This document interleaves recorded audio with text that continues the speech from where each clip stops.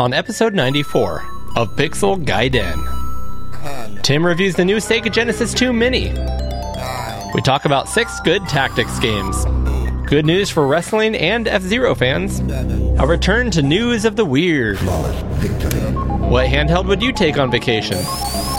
Is our namesake just a play on words? Lots of Pico 8 love. A new ZX Spectrum Next game. And there might be a new Mini on the horizon. Another visitor. Stay a while. Stay forever. Welcome to Pixel Gaiden! Featuring Cody, Eric, and Tim Drew. Now, here are your hosts, Eric Nelson and Cody Hoffman.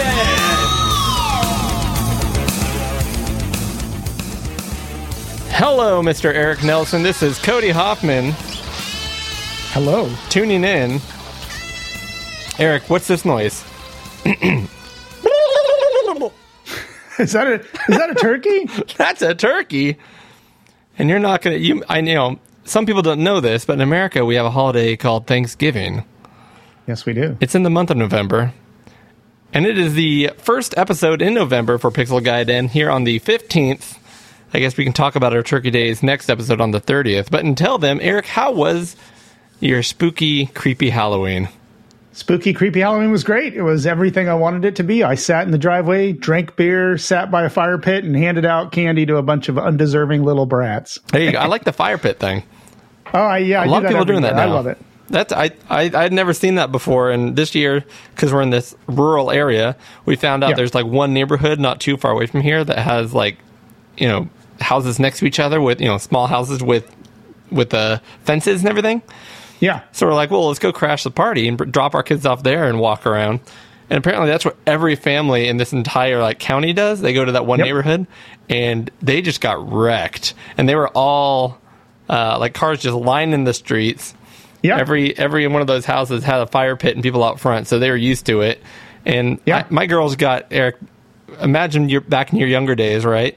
Yeah. You wanted to find the house with the full-size candy bars? Yes. 5 full-size candy bars, Eric. That's insane. Including 2 Toblerones.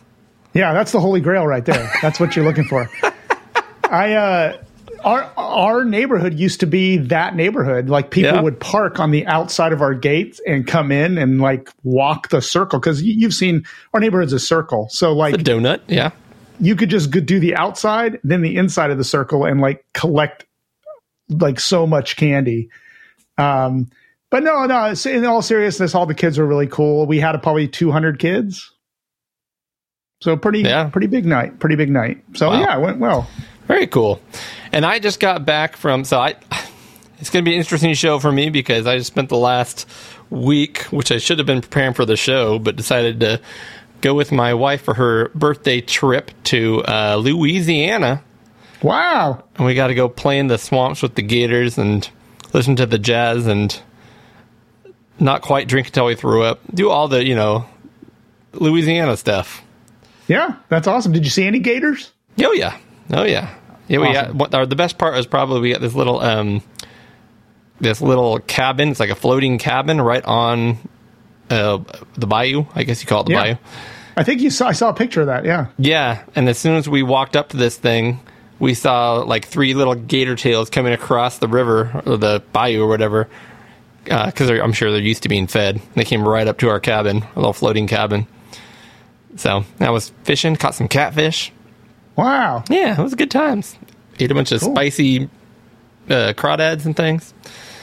Yeah. But anyways, I am back as of yesterday and ready to record an episode tonight, more or less. Yeah. On this episode of Pixel Gaiden, for the listeners, I always forget we're talking to people besides just each other. On this episode of Pixel Gaiden, Eric and I are going to, of course, start with some quick questions. We're going to have the Patreon song, which is full of energy, even though I just threw it together. Great. Eric, you and I are going to catch up on some news. Lots of new game news, it looks like. And then we're going to go ahead and talk about 6 good games and they are a genre near and dear to my heart, right, Eric? Same here. That's why I picked it, because I wanted to do tactical games. And I realize now it probably wasn't the best timing for you because you got to sink your teeth into it. But I figured, like me, you have a long history that you can pull from in regards to tactical games. So yeah, and a lot of I'm looking forward to it. A lot of them I've talked about already, but we'll dig into it. And I tried to find some I have not brought up on the show, or haven't brought up enough on the show. How about that? So that sounds good. But it's a new episode, and we just started, which means we need to dig into some quick questions. Quick questions. Eric, you have our first quick question today.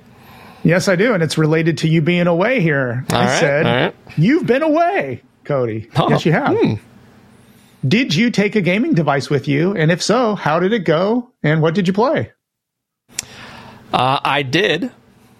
This is a lame question purely for the fact that you don't get to answer it. But I did. And I took, honestly, the main platform I played on, is going to surprise you, it's a little odd, is my laptop. Yeah.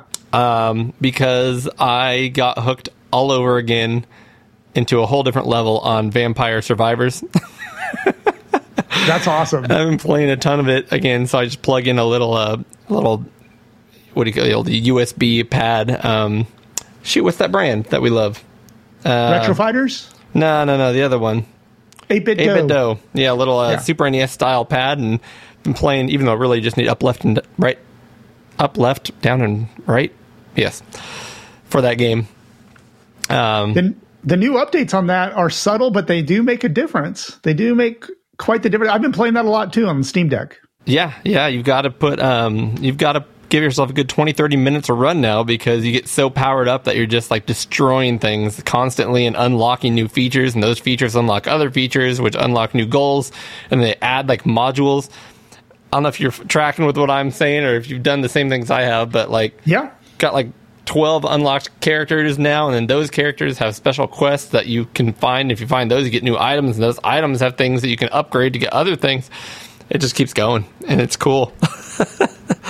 It's such a simple, dumb amazing game. Yep, it's the game that I play when I want to just turn off for the evening and just chill out with a game that I know I'm going to play for about half an hour, and that's usually about how long I play.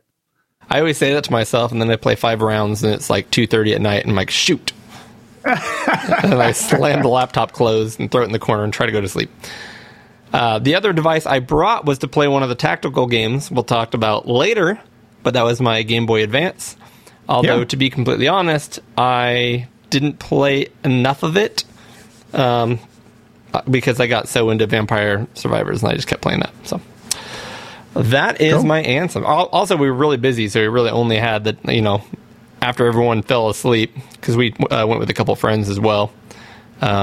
If I was still not exhausted, I'd spend last 30 minutes of my night laying in bed and then go to bed. So not a whole lot of gaming except for on the plane.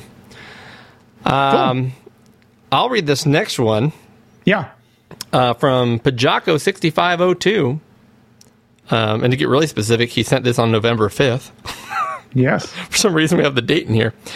And I'll say exactly what he says. He says, okay, I might have totally missed this one, as I didn't jump on board Pixel Gaiden from day one, which was your bad, Pajako. But, and this is pretty smart, is Pixel Gaiden a very clever play on the words, as in Pixel Guy Den, like Guy, G-U-I, and Den, D-E-N?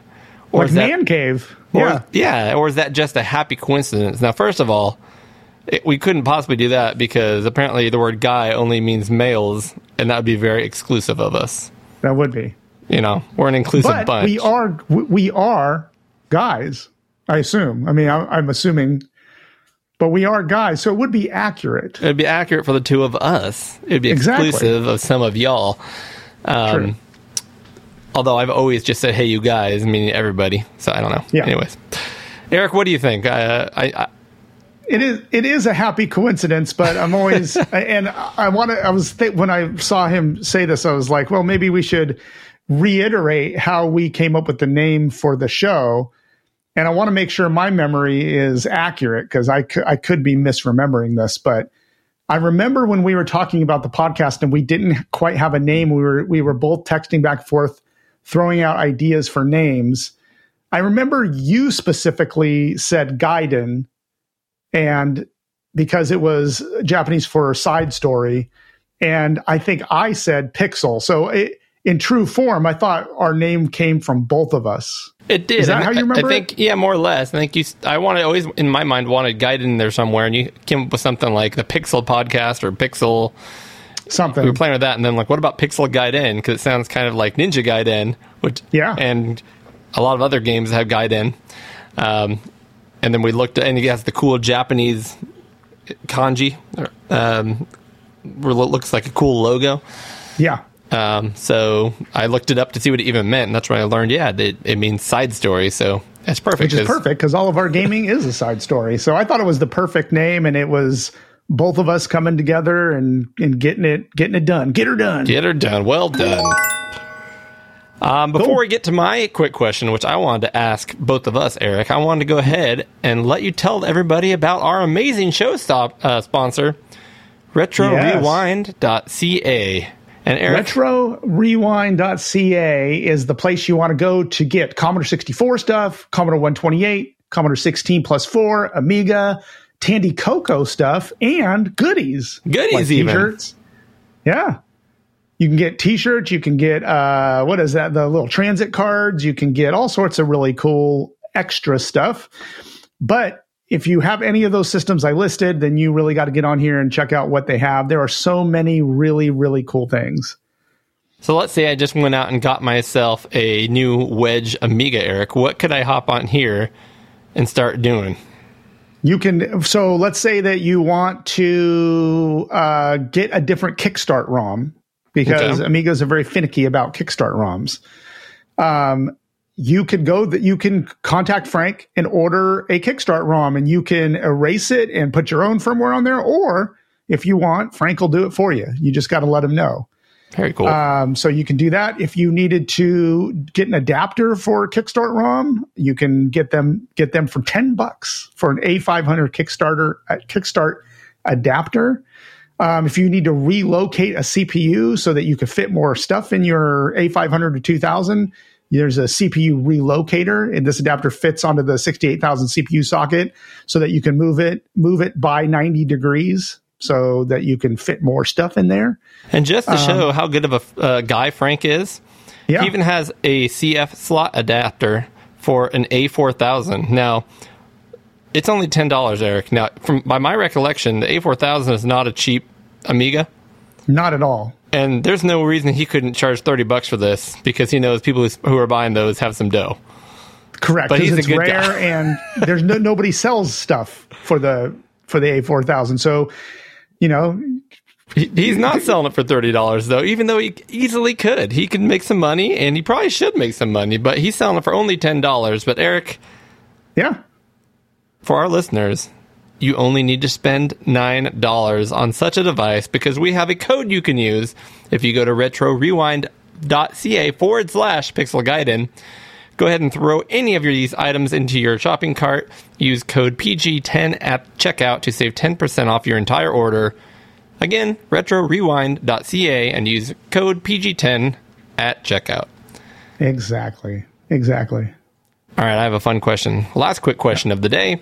Yeah. Eric, if you could hop into any video game, and when I say this, I mean like full-on lift the CRT and stretch it out and put your foot in, then put your head underneath.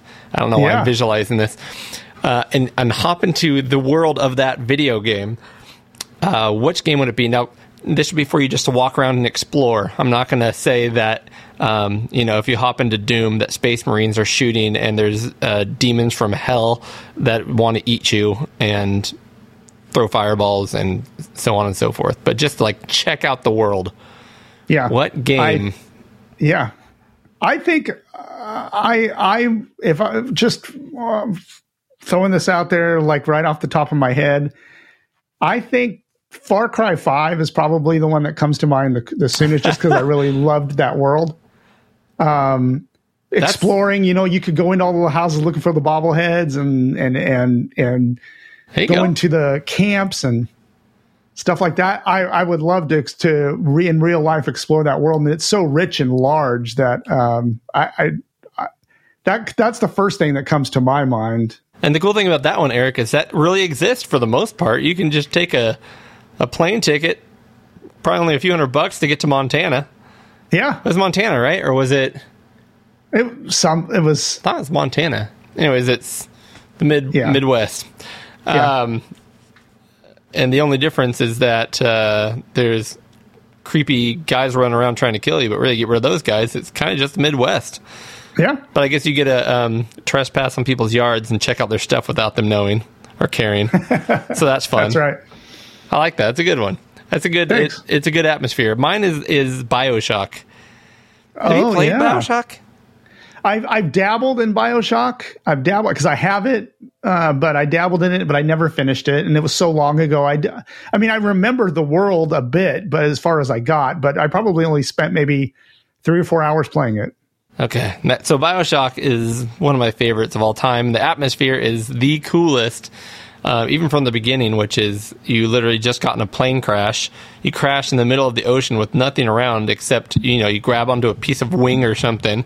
You're sitting there floating and you look out and you just see a little spire of a building sticking out of the ocean in the middle of the ocean. So, of course, you go over there and check it out. There's a little staircase. You can walk up to the door. You open the door and there's a little elevator. So, of course, there's nothing else you can do. You hop in the elevator. It takes you down to this like underground world that was made in like the... what do you call it? The Art Deco, like 20s, 30s. Yeah. And you're in this underwater world where there's these big old waterproof window things. You can look out in the ocean and whales and things are swimming by. And there's like 20s jazz music on and like all that Art Deco. I don't know, the style and the advertising and the announcers who talk like this, and yeah, it's just the coolest world. Now, of course, once you throw the enemies in there, it's creepy as all heck. But I always loved that world, and every time I went to like a new room or a new level, I was engrossed in it, Eric. I was engrossed. Yeah, and I thought it did have really cool enemies, though. So it'd be cool to see them if they didn't try to kill you, like what were the little babies called, or God, it's coming back to me now. Was there something called daddies or something? There's the big daddies and the little sisters. That's right. The big daddies and little sisters. That's right. It's all coming back to me now. Yeah. And the big daddies, have the big old drill hands. Yeah. And they were menacing and they would destroy you. And then the little sisters were creepy. They had like little glowing eyes with no pupils. And they would like goad you on and do things. And you couldn't tell if they were helping you or working against you. But regardless, if you got caught near your little sister and a big daddy saw you, you were dead. Yeah. Yeah. Good stuff. Good stuff. Cool. Eric, let's go ahead and see how y'all can get a hold of us. You can get show information on our podcast at pixelguiden.com. You can also listen to our show on the Amigos Retro Gaming Network at anchor.fm/Amigos Podcast. You can reach us on Twitter using @pixel_guiden. You can reach Eric at The Project. That's at DUHPROJECT. And you can reach Cody at Oddball, which is at ODDBA1149. You can also reach me, that's Tim, at Sanxion, and that's at SANXION. Please review us on iTunes or Apple Podcasts or any of the other podcatchers that you use. It really helps us out. You can email us on podcast@pixelguiden.com. And we love any feedback. And also, please let us know if we've done anything wrong, and we'll mention it on the next show. We also have a Patreon account set up, so if you wish to support the show financially, you can do so at patreon.com/pixelguiden. You can support us with as little as $1 all the way up to infinite dollars. If you do so, you'll get access to the Amigos Retro Network Discord server, where all kinds of cool chat is happening about not only our show, but the other shows such as Bright Castle and, of course, the Amigos, amongst other shows. And there's various other topics in there, everything from for sale to music to high score contests, things like that. If you support us at the $3 or more tier, we like to announce every supporter at that level here on the show in a way that we can only do here on Pixel Gaiden using our random adjective generator. And this month we're rocking it old school. We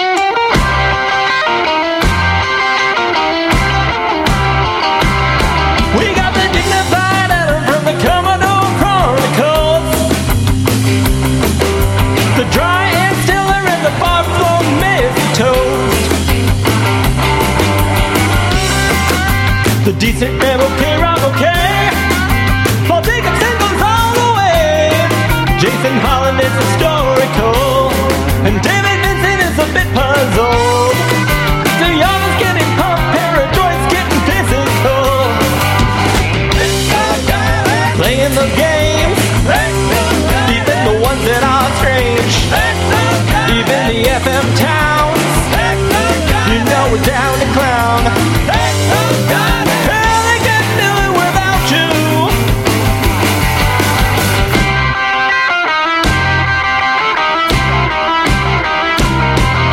The United Markets is now skiing, luxurious Denmark. The psychedelic retro game-a-nation and the glamorous lyrics and grand. Dana Jens is feeling overconfident. Brian Arsenal is icy as hell. Josh Malone is feeling ossified. Matthew Ackerman is slimy, I couldn't tell. Roy Gildine is looking ludicrous. Henrik LaBolle is looking swell. Yeah! David Monolak is coming back.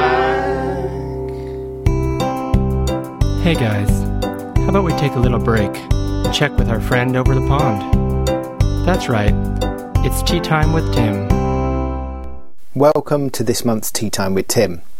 And what are we going to do this month? Well, I think we're going to unbox something. Right here on my table in front of me, I have a brand new Sega Mega Drive 2 Mini. Yes, that's right, you heard me say it. Mini. That's how we're going to say now. It's always going to be Mini. Yeah. So, the Sega Mega Drive 2 Mini is one of the latest little miniature consoles that has been released. This literally, I think, came out about 2 days ago. So as we're doing this as a dual video and audio thing, I'll try and be as descriptive as I can. So in front of me on my desk here, so here it is. It's kind of looks very much like the original Sega Mega Drive 2 box, only much smaller. This thing is tiny. Let me get something for you just so you can do a quick comparison. So here is a FutureWiz 8-bit pen, the Div MMC Future pen without the lid. As you can see, there's no lid on this one, but yes, so it is roughly about the size of one Div MMC Future pen from the FutureWiz 8-bit. So that gives you a rough scale if you can see that on the screen, and also if you can't. So next we'll have a look at the box itself. So like I say, it's pretty small. On the front we've got the Sega Mega Drive 2 Mini, a little picture of the console on the box, and along with that we've got the Sega 6-button pad. So that's nice to have the 6-button pad there, and I think that also hints maybe to some of the games that comes with this. Now that neatly moves into what the actual games are and how many we've got. So we've got 53 classic games and we've got 7 bonus titles. Let's have a very quick look and run through of the games. Showing us on the back of the Mega Drive 2 Mini box, across the top we've got Sega Mega CD 12 classic titles. They include, looks like Sonic CD, Echo the Dolphin, Echo the Tides of Time, Final Fight CD, which is awesome, Night Striker, don't know that one, Night Trap, Robo Aleste, Sewer Shark, boo, Shining Force CD, which is bound to be awesome, Silpede, Sonic the Hedgehog CD, like we said, The Ninja Warriors, and something I can't pronounce, Uemi Mystery Mansion. Yes, I think that's it. So that's those titles, and then we've got the actual classic Mega Drive titles. So in there we've got Afterburner 2, Alien Soldier, Atomic Runner, Bonanza Brothers, Clay Fighter, Desert Strike, Earthworm Jim 2, Elemental Master, Fatal Fury 2, Gain Ground, Golden Axe 2, Grenada, Hellfire, Herzog Zwei, Midnight Resistance, Outrunners, yes, Phantasy Star 2, which is a brilliant RPG, Populous, Rainbow Islands Extra, ooh, what's extra about Rainbow Islands on that then?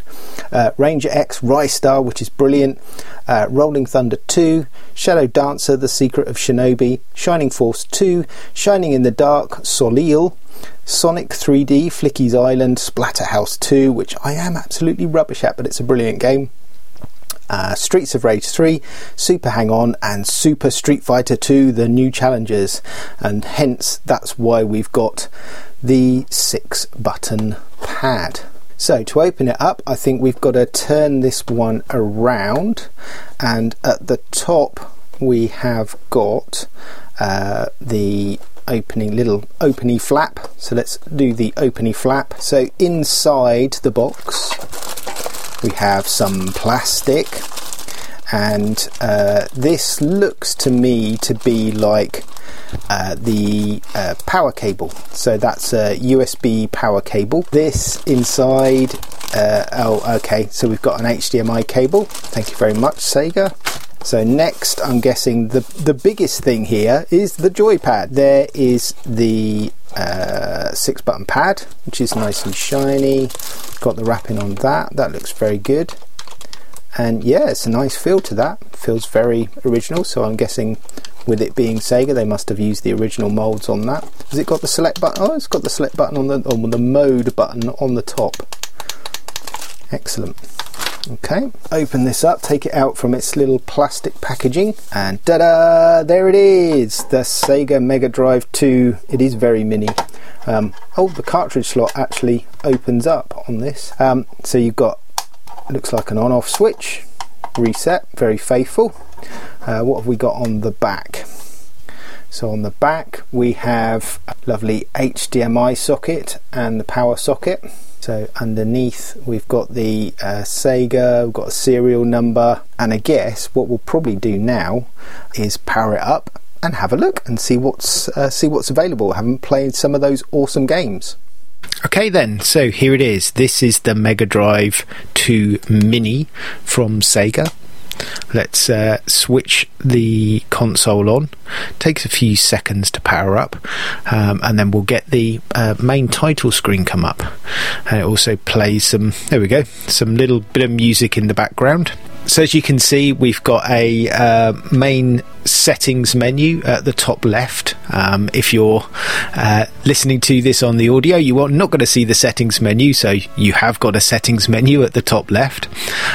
In the middle of the screen we've got the Mega Drive 2 logo, and at the top right we've got a sort order, so you can sort the games by different types of sort settings. So for example, the default setting I've got it in at the moment is via release date, so it shows the games the date that they were released. So if I just change one of those settings, I can go up, and I think it's the Y and Z button. Yep, I can change.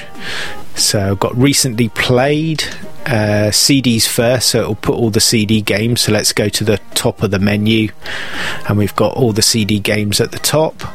Number of players, so if it's single player or 2-player, and then the type of genre, and we've got a Z to A, so a reverse sort, and an A to Z, a normal sort order. So if we take a quick look at the settings menu, we've got our please read this before playing, so I guess it's going to be some kind of disclaimer. Yep, so there we go. So we've got a health warning, and then also it's got a link to a menu. There is a manual. So you've got some language settings, so you can change the locale of the console. So we've got game settings, so we can set up the screen settings, so we can have it on kind of like zoomed, full 16:9, or we've got the 4:3. I've got it on the 4:3 setting at the moment. There's also a button here, C, which does CRT filters. so you can put those on if you want to. I'm quite happy without those at the moment. Then you've got wallpaper settings. So this does puts a different kind of wallpaper in the background when you're playing the game, because obviously if you've got it in 4:3 and you've got the rest of the screen is blank, you can put a different wallpaper behind the screen. That's quite a cool one. Looks like a CRT wallpaper. I think I'm going to choose that one. That looks rather cool. So let's go back. So you've got sound settings, and then the setting for the mode button on the 6-button pad. So you can set that to quick open, so that opens up the emulation menu from the middle of the game. You can press that one, or hold for 1 second, hold for 3 seconds, and then you can hold the start button and it will off. So I'm guessing that will turn the Mega Drive 2 Mini off, I guess. So that's it for the game settings. Then you've got credits, legal notices, and then you've got a reset back to factory settings. So that's the menu. So yeah, that's pretty much it for the menus. Plays a nice little tune in the background. So like I say, you can change the settings, change the sort order, and obviously go through and select a game if you want, which is probably what we'll do next. So first up, we've got one of the new games. So this was never released, so as it says, this game never saw the light of day, and this is Dev and Pi, and it's when Taro and Hanko get turned into paddles. It's up to you to save the Angel Pi whilst dodging the demonic Devi's attacks. Play solo, 2-player co-op, or a single-player game. So let's have a quick look at this one then. So this one's all Japanese, so it never got a translation by the looks. So this is essentially, it's kind of like I don't know, like a puzzler. You start off where you've got some 2 paddles at the top of the screen, and you control them by using left and right and button A and button B.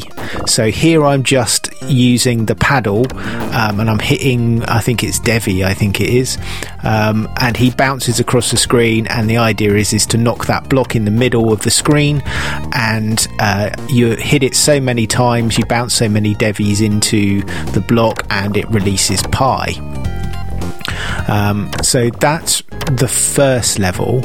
Once you've completed the first level, you then get some pies that you have to save by using the top paddle on the screen, and that is when you're using A and B on the controller.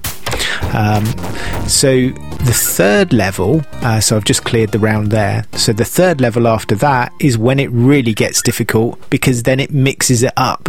You have to use both paddles at the same time to do the 2 different dynamics. So you have to use the bottom paddle left and right to bounce Devi, and then you have to catch the pies with the top paddle using the A and B button. It really becomes very, very confusing very, very quickly. So yeah, that's Dev and Pi. Right, so there's something I need to sort out here. When I was over with Eric in California, Eric bought the JVC XI, which as you may or may not know, he's covered on the show recently, did a little YouTube video, so I'd recommend watching that. I'll put a link up to this into the description.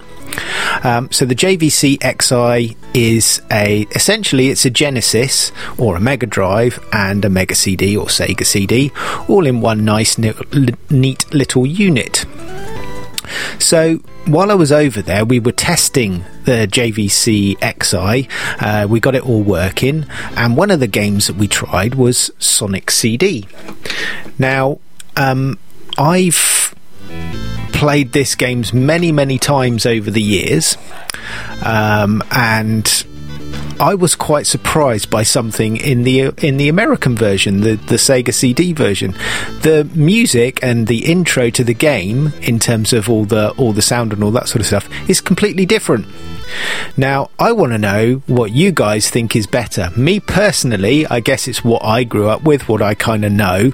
I prefer the I don't know, whatever it is, the European and possibly the Japanese version of the game. I don't know whether the Japanese game has got different intro music or not. But anyway, the European version and the American version have completely different music, and it threw me for a loop when I first saw it when we got it up and working on the XI. So anyway, let's first start off. In this one, we can choose the European version or the US version. So let's go in with the US version, and let's just go through the intro sequence on each version, and just please comment below and let me know what you think is better. So here we go with the US version.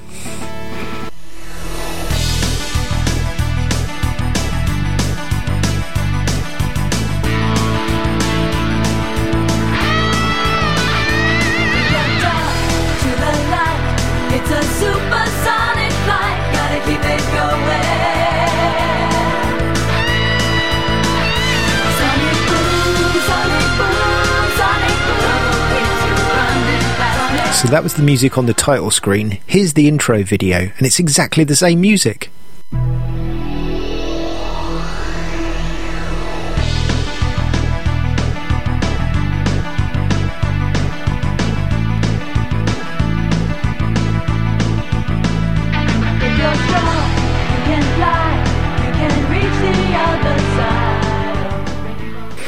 So that's the American version. It just obviously goes on much the same. So let's load up the European version and see what you think of that one. So here we go then. This is the European version that I'm more used to.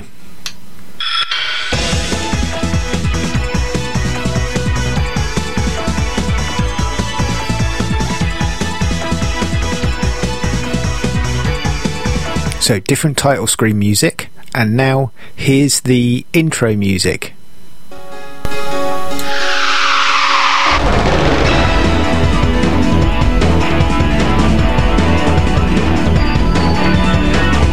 You can go again. Don't fall behind. Say don't be late. Destination heaven. Stay alive. Now you and me. We're going to have fun. Say, lights off. Excalibur. It's about that bar. What do you mean? Give and take. Going home. Side zone. Check it out, eh? Live alone. Leather lace. Getting in place. What do you get? Say, back it. Zoom room. Cosmic zoom. That's up, Jay. It's Sonic Boom. Sonic Warrior. Sonic Warrior. You are what you need out of him. You got the power to save the land. Take a little chance. Slip on through. You got to no matter what you do. You gotta do for you. Sonic Warrior. Sonic Warrior. The power is in. So what do you think? Do you think the European, British, possibly Japanese version, or the American version? What do you reckon? Please comment below or email me at podcast@pixelguiden.com, or get in contact with us on Twitter and let me know. I think personally this one is the winner. It just seems to fit better with the video and all that sort of stuff. Anyway, there we go. That's Sonic CD. Next up then is Virtual Racer. This is one of my personal favourites on the Mega Drive or Genesis. This is the version for the Mega Drive, obviously, or Genesis, and this has the SVP in it, the Sega Virtual Processor, or at least the cartridge did, and that was what was made this game really good, because it enhanced the vector graphics on the Mega Drive, so it give it better calculations for moving around the vectors a lot quicker, and obviously able to map textures onto those, so basic rudimentary colours and that sort of stuff. Yeah, this is a great racer. I enjoy this one an awful lot. Well worth checking out if you do get the Mega Drive 2 Mini. Now from a racer to a platformer, this is Rystar. You are a star, funnily enough.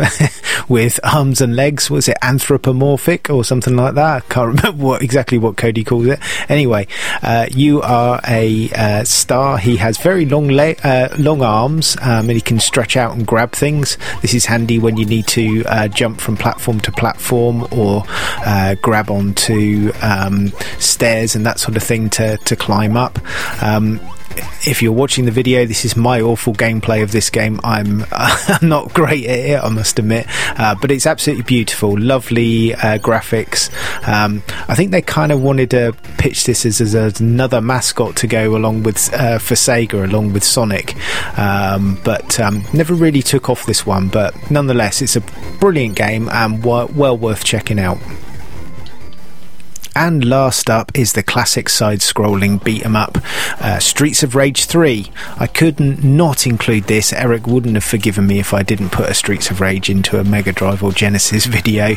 So here it is, Streets of Rage 3. I think pretty much most people know this one by now. Streets of Rage series games on the Mega Drive are absolutely fantastic. Brilliant graphics, great sound, just a blast to play. So yeah, there it is, Streets of Rage 3, and that's just a quick run through of some of the games that you've got on the Mega Drive 2 Mini. So that's it for this edition of Tea Time with Tim and my unboxing of the Sega Mega Drive Mini. Hope you enjoyed it, and looking at a few of the games that are included with it.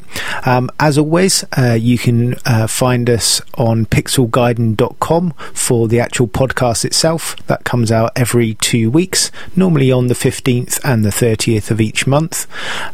You can email us at podcast@pixelgaiden.com, and also if you're watching on the YouTube channel, on the videos, you can always leave us a comment below. We'd always like to hear your feedback.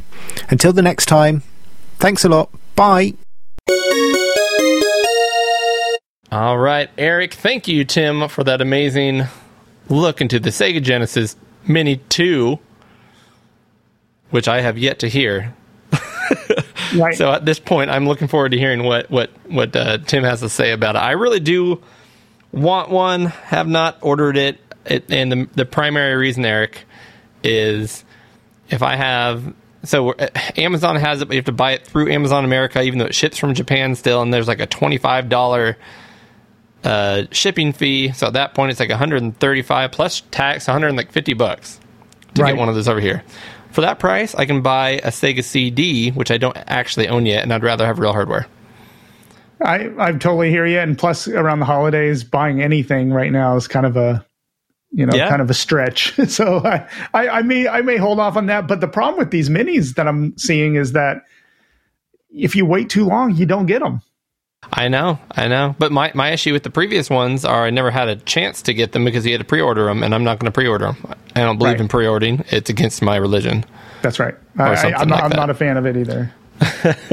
In fact, I just had the issue with some Evercade stuff. But we'll talk about that next episode when we catch up. Until, Eric, we need to play a quick game of Drink the Beer. My favorite game. Yeah. So you and I have completely different beers this time. That is because I got back from my vacation yesterday. Yeah. Didn't have time to buy stuff and get with you. Also, didn't even think about when I said we would record tonight. My wife and I agreed after 7 debaucherous days in New Orleans, that we wouldn't drink for a week. Oh, and no. This is day 1 of that, and I'm going to break it right now. Well, start tomorrow. Well, I'll start tomorrow. Well, you know what? You gotta make some exceptions, because Doug at Ami West handed me 2 beautiful large bottles of beer that... Oh, yes. Forgot. Yes. That we need to drink. And we didn't see each other before this episode, so they're still sitting in my refrigerator. So we need to do that before next recording, or if that doesn't work out, we'll need to do it next month for sure. Yeah, no, we'll find a way to get together and make that happen. Good call. Good call. I'm going to open mine, but I'm going to let you reveal yours first there. Well, not the most exciting thing in the world, but I'm sure a lot of people haven't tried it. It is getting colder, Eric. In fact, our fireplace has been running 24/7 for about 2 weeks now. Yeah. Just burning wood. Luckily, I got a whole bunch of log splitting in right before the rain started. And my parents watched our girls here, so they were burning wood. Now we're burning wood. Yeah. Anyways, it's been, below freezing at night here. In fact, we got snow just up the hill this last week. Wow. So I'm in a porter mood. I happen to have one of these in my beer fridge. It's a Black Butte Porter. One of my favorites. Spelled Black Butt with an E at the end. Yeah. From Bend, Oregon, from Deschutes Brewery, which is a good brewery. They make some good stuff. They make great stuff. That's one of the ones. I've been drinking Deschutes Brewery stuff for decades now. I mean, they're awesome. That is great. And for me, like, the seasons are changing too, so I grabbed something that isn't quite a porter yet, but it is called FRB Brown. Okay, yeah. FRB Brown, and that is from Fort Rock Brewing Company in Rancho Cordova, which is a town, east of Sacramento? Sacramento, yeah.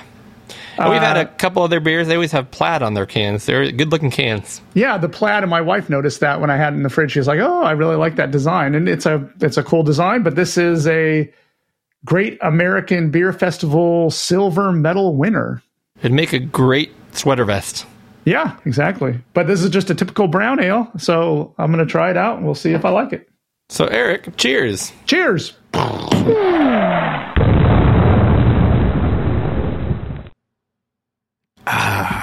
Yes.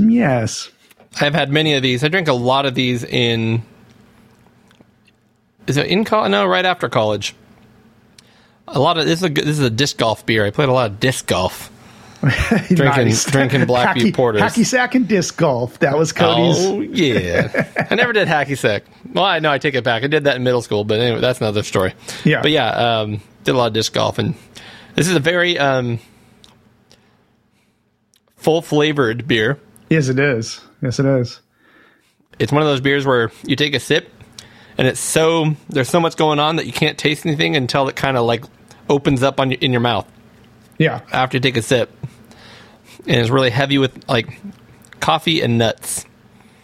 Coffee and these nuts. Like roasted. So like in middle school, I played hacky sack as well, and I also drank a ton of beer. So there. Yeah.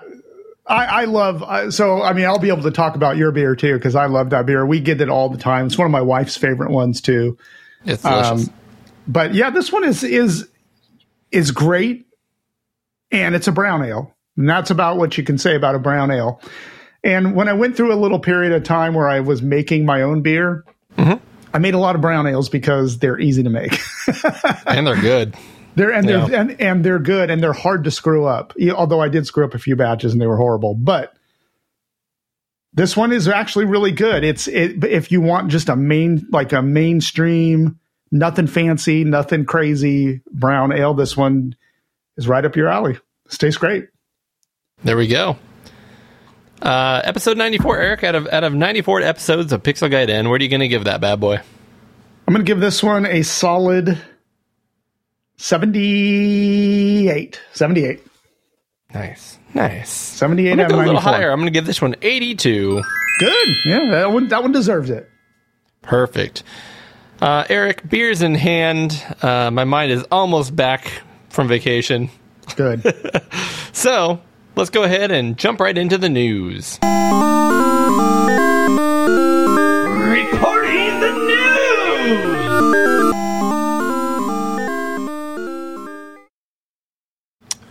All right, our first news item today is one that I have. Sven Krasser. You talked about one of his games, Eric, even though I put it on my news item, Cab Hustle. Yep. Which is a Commodore 64 game that you were interested in because it's a lot like Space Taxi. That's a lot like Space Taxi, a little bit like Crazy Taxi. Supposed to be a pretty cool game on the Commodore 64, but from what I read, you could only get it when you ordered, it was a Zap cover disc. Which is very cool. Zap Yes. ZZ APP64 is a European, or is it European or British? I guess it's British specifically, but Yeah. Commodore 64 magazine that's been started recently, and they always had cover disc games. So this one was included, and that was absolutely awesome, except we had no way to get it here in the States, Eric. That's right. I guess I don't know. Even when I order my retro video game magazines, you don't get the goodies over here. You only get them when you buy them at the newsstands over there, I think. But he went ahead and wrote to us. That is Sven Krasser, because he's a good guy and he listens to the show. And he wanted to make sure that we knew it is now available on itch.io. Go to... Oh, how am I going to spend this? Go to itch.io and look up Cab Hustle, and it'll pop up. How about that? I don't want to try to spell out that whole thing. It is a free download, but as we always say here, if you like it, go ahead and click the download button again, because you have the option to leave some dollars for the game. But and you should. I mean, this one looks like it's... I haven't played it yet, I got to admit. I mean, when he said that, I was very happy, but I just have been so busy. I haven't downloaded this, but this is going to be one I download in the next week or two for sure. It looks awesome. I'm sure I'll be paying for this. So I did download it. You did? Perfect. Okay. I downloaded it, loaded it right up, started playing it.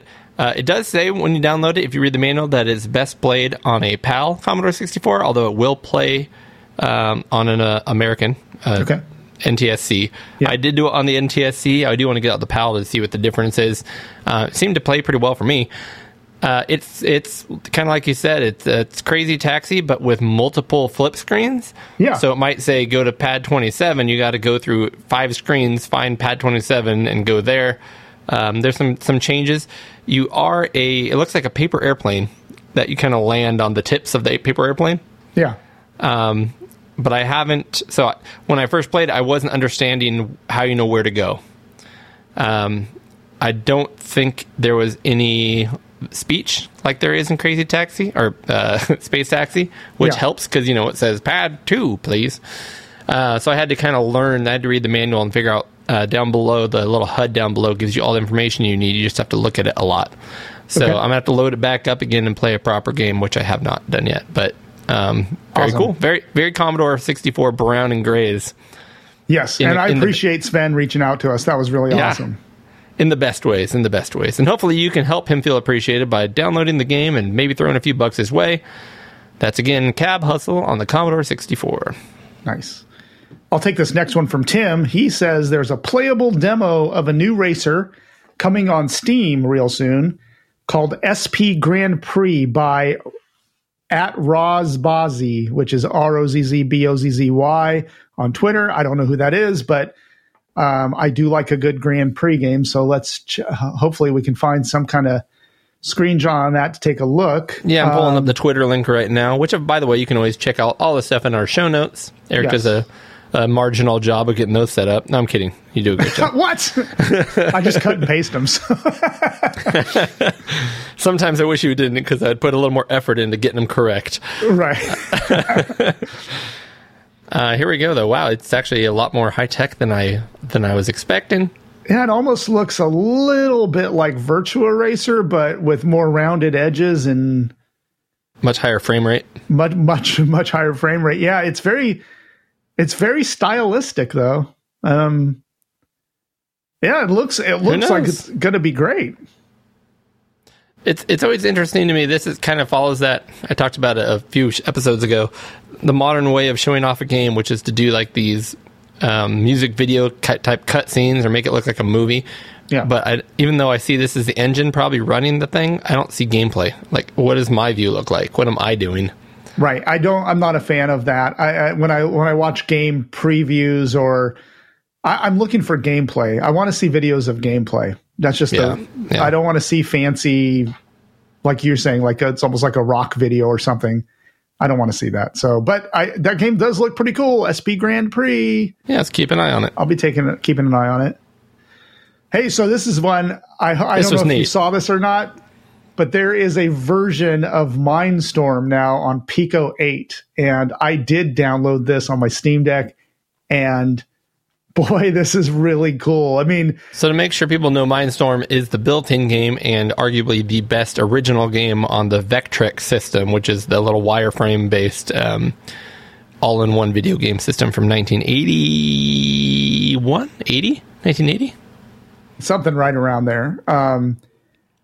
This is, I mean, even if you don't like Mindstorm, this is such a cool looking It really is. demake of a Vectrex game. And I did play it, and it plays like, it plays like Mindstorm. Obviously, there's the geometry is different on the screen, so it's not an exact clone or anything like that. But I played it for a good maybe 20 minutes, half an hour, and I loved it. It's a very cool little pick up and play game on Pico 8. I hope this continues where they make more and more of the Vectrex games as demakes on here. Now, this guy's not even playing, or you just started this game, right? Oh, you're right. I forget that I'm supposed to be playing right now because it's built into my web browser. I'm sorry. Yeah. My bad. I was like, hey, there we go. This person really sucks, but this is you playing it. Yeah. I was about to say, I can't remember what I was about to say. I wish I could play it. I haven't played it yet. And I realized, oh, wait, I'm literally playing it right now. I haven't just started yet. So for people that don't know Mindstorm, you explained that it's the built-in game on Vectrex. It's a lot like Asteroids, but there aren't asteroids. There's just these things that are kind of like triangles, or what do you call those? Like, I don't know. Yeah, they're like three triangles. I'll call them triangles. You want to call them triangles, but they're flying around, and you need to shoot them. There's spaceships that fly by, like in Asteroids, try to shoot you. You have hyperspace, so you can hit another button and you can sling to another spot in the screen. But a lot of the as you play more and more of these quote unquote asteroids, these ships or whatever will have different character traits. Like these four-sided ones shoot at you, directly at you. There's another one that they'll hunt you down. There's another one that they just do different things. You kind of got to get used to. Now, I will have to say, I'm going to argue with you on one point, which is the Pico 8, I believe, is much more powerful than Vectrex. So I would call this a port. It can't be demade to a more powerful system, can it? I mean, the graphics are no longer wireframe. They had to become raster graphics, and they have this cool overlay. But I think this is it's a port. Sure. Oh, cool. I just teleported. Ports are trying to be... Yeah, I mean, it's probably, you're right. It's probably closer to a port than... I'm just being technical. Anyways, It's awesome. It's really awesome. Cool. And if you've listened to the show, you know that we're big fans of the Pico 8 fantasy console gaming system. And the Vectrex. So this is right in our wheelhouse. And like I said, I hope they make more. This is fun. It would be really cool. Have you ever seen the arcade collection on Pico 8, Cody? I forget what it's called, but it's one download, but it has like 30 arcade games in it that you can pick. I don't know. Yeah, so there is one of those, and it's handy and it's fun. What would be really cool is if they had one of those with all just Vectrex games. That would be cool. The Vectrex pack. Exactly. So anyway, that's it. Cool. Mindstorm Pico. But I'm playing it, so I want to keep talking so I can keep playing. You got the next one. Cool. This is another person who reached out, which was pretty cool. I had talked, this was a while ago, and this is about a much older episode, but I had talked about how I played the game Yazi on the MSX, which is kind of a puzzle platformer. Yeah. And I talked about how I loved it, and it was great. The only problem with it was a little too short. And many, many months later, SD Snatcher on Twitter reached out to me and made sure I knew that Yazi had a final remastered version. It was only shortly after I'd played it, honestly, that this came out, but I just never knew about it till now. And this final remastered version has many other enhancements, as well as 10 more levels. So I need to go back and play through it all over again to play the new 10 levels and see what else they've done to it. So that was a great MSX game that came out, I think, a little over a year ago, year and a half ago. I remember when it came out, and I do remember the gameplay, and it was pretty great. So I'm looking forward to that. For sure. Tim's got this one. Do you want to read this, Eric? Sure. Ricky Sickinger, who is one of the creators of the fantastic Rogue 64 and who are now working on Roguecraft, the follow-up for the Amiga, has posted a blog about writing Rogue 64. The blog goes into detail about how the game came about with the starter Rogue 4K and developed from there. Well worth a read while we wait for Roguecraft to come out. I am looking forward to this. I do love Rogue games, and Rogue 64, if you remember, Tim got us the physical copies of that. And I think it's a great Rogue for the Commodore 64. I loved playing it. I have it sitting right here next to me on the shelf with the physical thing. So when Rogue Craft comes out on the Amiga, I'm really going to be looking into it. And I do hope that it's I hope it's different than Rogue 64 because the Amiga can do so much more. I'm just looking forward. I hope it's a little bit more, I guess, robust. Enhanced would be the right word. Yeah. More to do. Yeah, I've noticed a lot of games, people will do a 64 version, and it's fair enough. They've got the game design and everything down, so they're like, I want to try my hand at porting it to the Amiga so I can learn the Amiga, right? Yeah. Which is fine, obviously. For more power to them, but obviously as a consumer of those things, I don't need to play it again. If it's on the Amiga, I'm not going to play it again just because it's got shinier graphics. I would love to see a sequel on the Amiga or something to that effect. Yeah. Correct. That's a good way to put it. A sequel that has new stuff in it, but is themed the same, but a different game. Yeah, I hope that's the case here. Something like that. Yeah. I found this. Trying to get back to some console news here. We've been very British computer heavy. There is a new mod out for the classic Super Nintendo game Star Fox. And it is a hack, so it is a file that you can use to mod your existing file, which means, if I'm not mistaken, Nintendo can't go after this guy and shut it down because he's not producing a game. It's just a mod file. You have to provide your own separate, ROM file and attach it to it. Right. Nonetheless, I'll play you the video here. It's called Star Fox EX. I guess it means extra. There's more to take here. Anyways, they added so many cool modes and take full advantage of the Super FX chip. So not only are you playing a game built on the Star Fox engine, it does look like Star Fox. There's maps in here. There's cameos for those are big Metroids. 15 new levels, and these new levels are doing crazy things with I don't know, if you played the original Star Fox, it's pretty stunted and it actually doesn't really hold up well. Mm-hmm. But now we're doing things on here that look like 32X style, much more involved, moving pillars, big old walking creatures. You can actually do some things. Actually, here it shows you some cool features it allows you to do. So they add wireframe mode. They add customizable ships, so not just the standard Star Fox. You can view 3D models of a lot of the characters in the game. Customize your crosshairs. No border mode, so it gets rid of the HUD. Full camera control, so you can actually change your views and play the game from not just that over-the-shoulder view of original, but other areas. Yeah. It's bigger and cooler and more exciting, and it plays on a real Super Nintendo. So if you have like I do, one of the carts that play the Super FX games. Yeah. Which not all carts do. My original one didn't. I sold that one. That was what was that called? The UFO 8. Mm-hmm. I sold that one so I could buy a real EverDrive. Yeah. And it does do the FX chip games, Super FX chip. You can download this mod, attach it to a Star Fox file, and play this updated crazy cool version of Star Fox with a lot more new stuff. That's insane. That's a ROM hack. I mean, that looks like just a whole new game. There's so much. Right. There's so many new things in there. That's insane. I mean, there's stuff on here that I didn't even read it all, but it's actually 17 new levels at this point. New bosses, music, new backgrounds, new enemies, a 3+ page pre-game menu to customize your experience. You can play it now with the SNES mouse, with the Super Scope, with an NTT datapad. I don't even know what that is.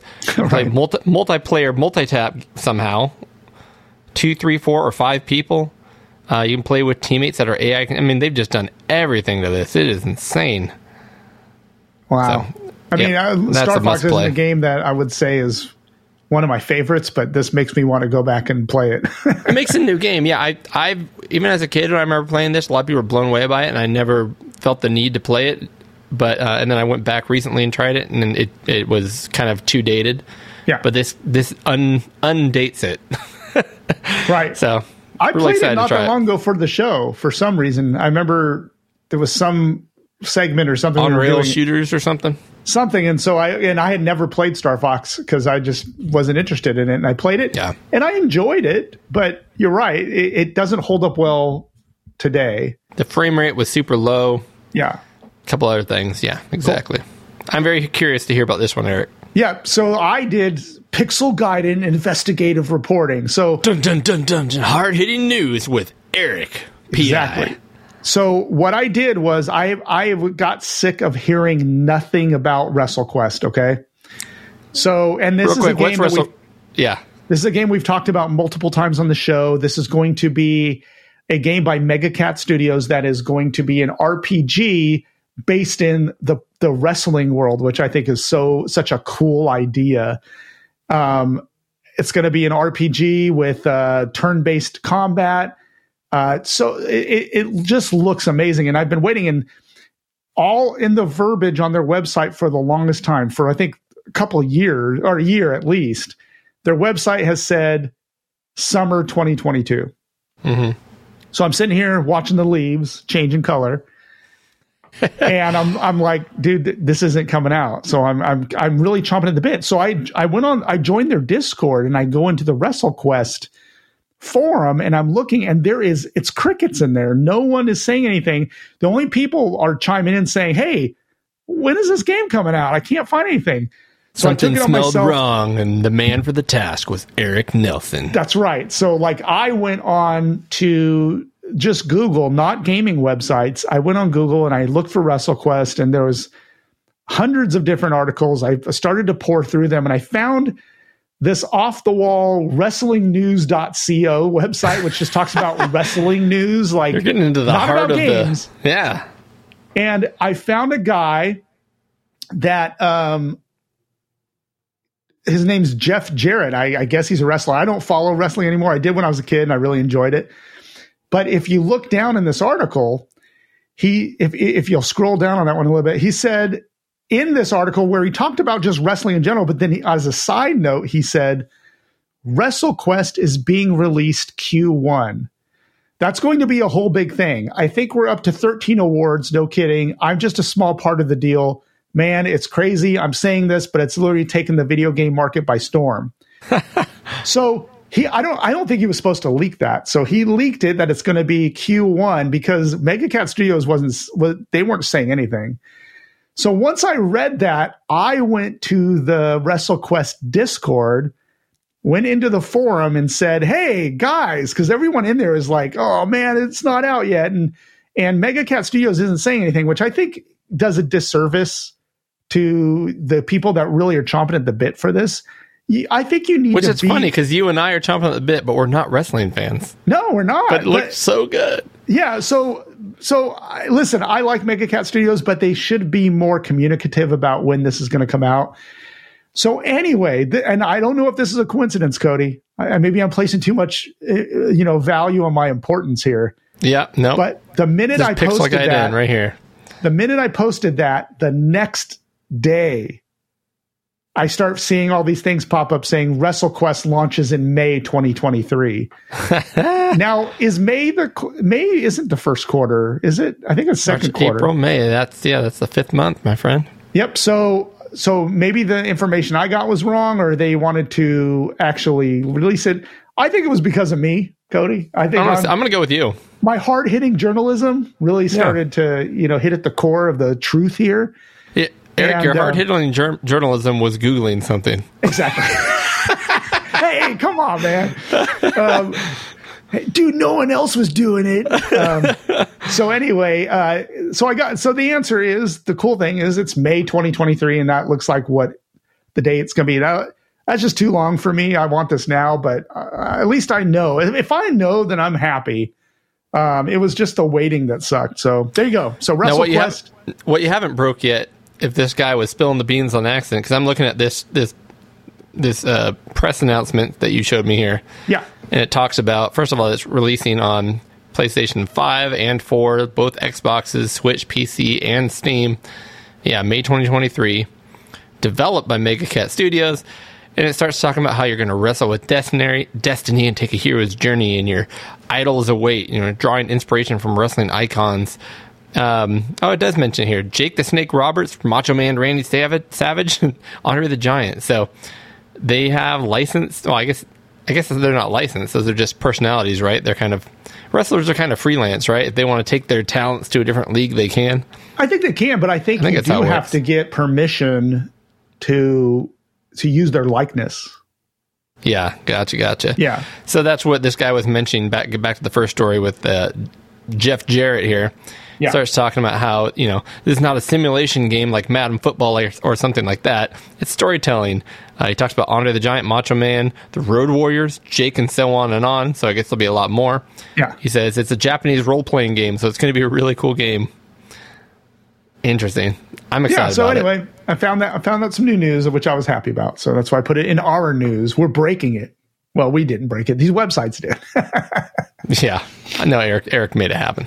I made it happen. Cool. I did some investigative reporting. No, I did not. I Googled stuff as well.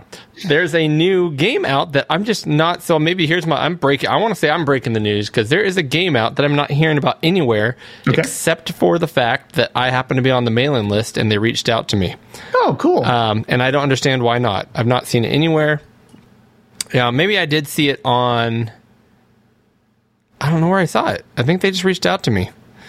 Anyways, this game was released this month. Actually, I think it was October 29th. But if you remember, I absolutely, on my ZX Spectrum, on the 128K ZX Spectrum, I played Delta Star. Not Delta Star. What am I forgetting here? Sorry. Now I may have to go back a step here so I can remember what I'm talking about before I pretend I played Red Raid. I also played, but the one I was talking about that blew my mind away was first of all, Aliens Neoplasma. Okay. I don't know if you remember me showing you this Aliens game that was like a Metroidvania. Yep. Absolutely amazing. I think it was my game of the year for a new game on an old system. Castlevania Spectral Interlude. I've played that one, yeah. That game was also made by this developer here. They have a bunch of games that are just amazing games. And they are ZX Online or ZX Online. And they are, I'm not sure, I don't know if they're Polish or what. I'm not entirely sure. But you can put maybe they're Czechoslovakian? I'm not sure. I apologize for not knowing. But they work worldwide, no exclusions. So keep that in mind. Anyways, I was on the mailing list for buying some of their other games, and they have a new game out called Vradark's Revenge. Now, this game, first of all, is a ZX Spectrum Next game. So I'm not sure why it's not posted everywhere, because all these people are chomping that bit for Next games. So it's a new Next game. There's not many out there, so anytime one comes out, you'd think everyone should know about it and be obsessed with it. Right. Not to mention that if you look at some video of this game, oh my goodness, it looks cool. Let me play some of this for you. Oh, wow. I can see the screenshot already there. There you go. Look at this thing. So it's like almost like a top-down twin-stick shooter. I mean, it definitely looks... A lot of Next games have never looked like true 16-bit. This looks true 16-bit. Like, it looks like it could be a Super Nintendo game or a Genesis game, something like that. It's kind of a twin-stick RPG shooter. Twin-stick shooter RPG, where you're a little wizard and you have shoot different spells and things. All the enemies have little life bars above their heads. You're in like these ancient ruins in this part. There's fire and... there's a walking skeleton and a moving like mace that you have to dodge, and I'm just kind of showing you what I see here. You're in like a crypt with like skulls everywhere, and little corridors, but it's not twin stick. It actually apparently uses a mouse. So it's a ZX Spectrum Next game using the WASD WASD for controls and your mouse to point and shoot. Oh, that's cool. And it's a big old RPG, and it looks gorgeous, and it's only €7, so I think it's like $10. Absolutely cool, and need to get myself to download it. So check it out. If I go into zxonline.net and check out their new game, Vradark's Revenge. It looks to me like it's fantasy, but like this kind of perspective of almost like a Zombies Ate My Neighbors. Like you're running around, you're shooting things. Kinda. You're doing things. I mean, kinda, a little bit. No, if I would ever get my next, because I'm in the second batch and I'm still waiting for that. I would love this, but I can play this on my Mister too, so I might actually get it. That's true. Looks good. True. That looks So great. here's the thing that makes me wonder why. It makes me think that nobody's known about this or no one's doing much about it. If you go on here, you can download the demo for free. Okay. It's been downloaded 11 times apparently. Yeah, that doesn't Right. sound right. So I'm like, maybe everyone's just buying it, right? So I go down to how many times it's actually been purchased. The actual full game has been downloaded 9 times. That's not enough for a game that looks That's that not good. enough. No. So can be run with the ZX Spectrum Next machine with firmware 22.09 or newer. Anyways, I need to get it. It looks amazing. Yeah, I might try to get this up and running on my Mister. Cool. I'll go ahead and I'll read this one from Tim. Yeah. Not sure if you mentioned it last month, but Beam Rider, the great early Atari 2600 shooter from Activision, has been ported to the Pico 8. We're loving the Pico 8 right now. By Paul Hammond. On Twitter, it's at PaulHamX. A faithful and fun recreation for recreation. It is recreation for the Pico 8, and it's a free download from his itch.io page. Now, I've always wondered, is it a free download, or can we not just use the search tool within Pico 8? You should be able to use the search tool. I'm sure this is just so that you can get given props or whatever. But Paul Hammond makes some great games on the Pico 8.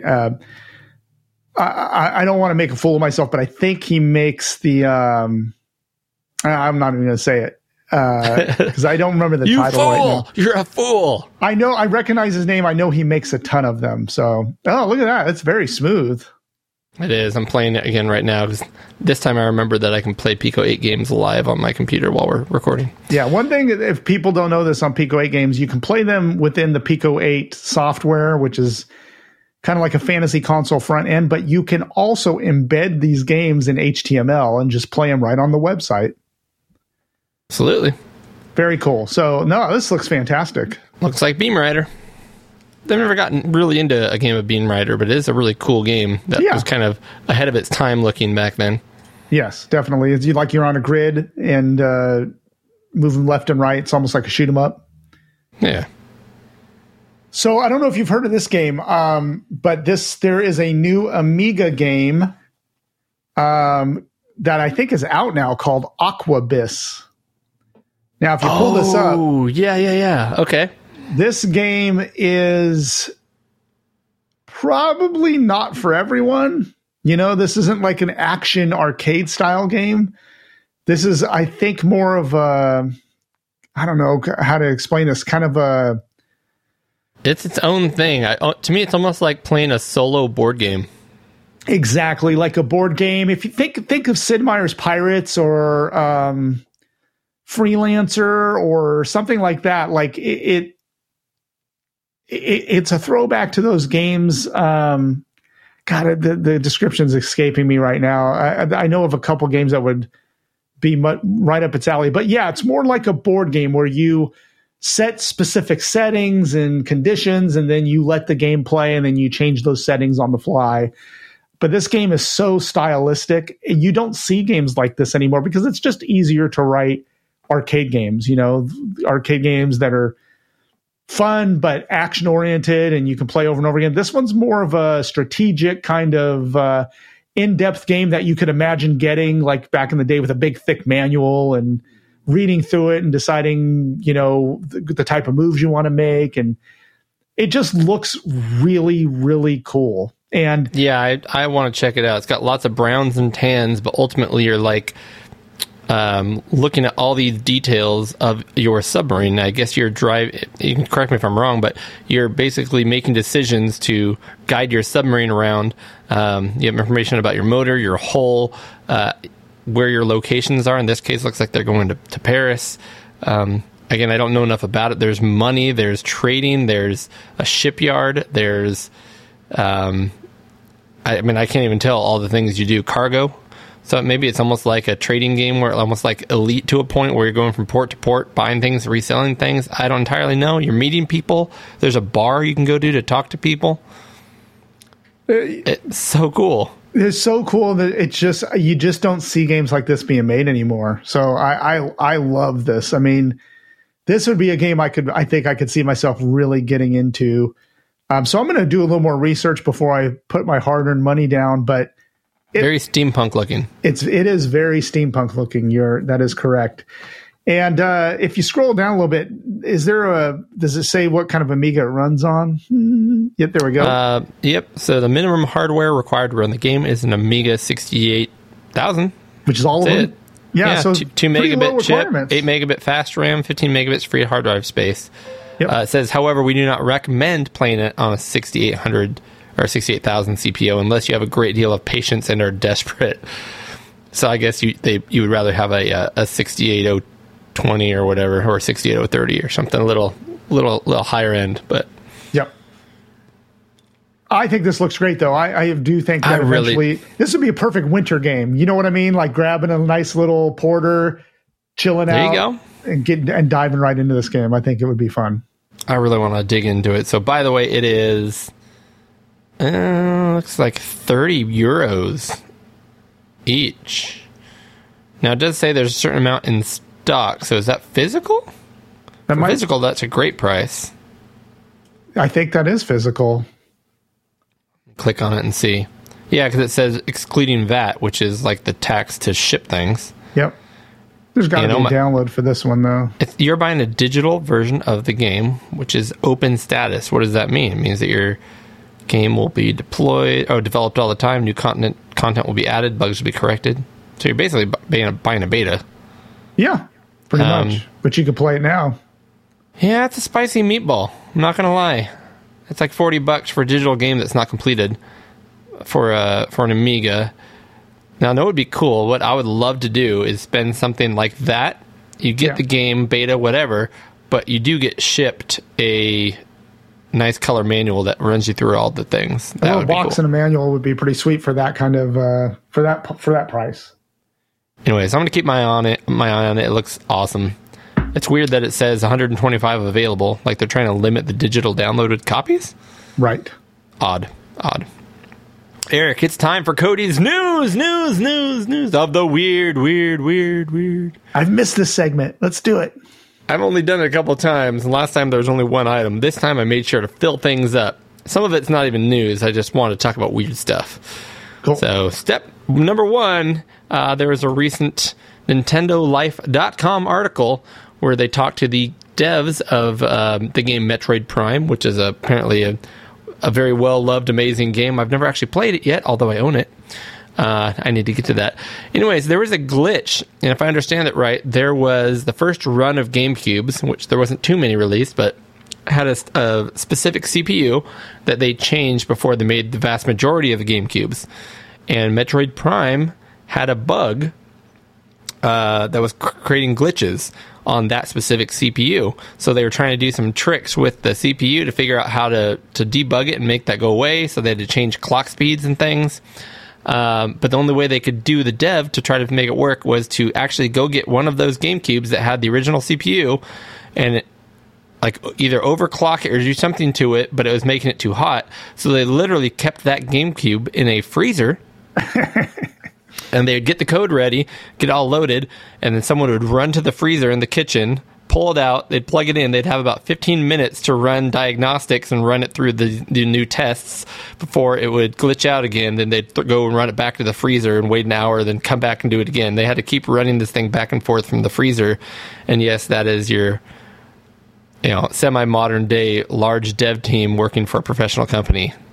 Right. Putting GameCubes in the freezer to make it run. The guy's name is Jack Matthews. He talks about it on Twitter here. But if you guys want to check our show notes to hear more about that weird news. Now, here's an idea. Maybe move your monitor and stuff and all that stuff into the kitchen and run the wires out of the freezer so you could just keep running it while it sits in the freezer. Just an idea. A drill with a drill bit and a bit of Sugru. And we can run it right into the freezer. Exactly. Item number 2, Eric. Let me click on this. This one's actually just a game that came out, and actually I wanted to talk about it the other day. Maybe I did talk about it, but one of my favorite games, Eric, is, as you know, Resident Evil 4. Everything about that game is brilliant, including the way you have to manage your inventory, when you pick up a gun or a plant that you can make into medicine or anything in that game, you have to go into your inventory, into your cache, which can be a different size. They have small, medium, large. They have different shapes, and you have to physically play basically a little game of Tetris where you're trying to fit your items with the correct size and shape of the grid and fit it into your cache, which is only so large, right? Yeah. And it's actually really fun to do, even though it's a tedious task. Well, somebody would decide to actually take that whole thing and make an actual game out of it, where you're given inventory and you have these weird cache-shaped containers, and you have to fit things in there. So you're flipping them left, right, inverting them, just trying to fit them in there. It even looks just like Resident Evil 4. And I'm showing you some of the pictures here. So let's see if I can run through it. Here's one with some fish and some brown eggs. They're trying to fit into a weird shape. So it's quite literally becoming a puzzle based off the actual items you would find in Resident Evil 4.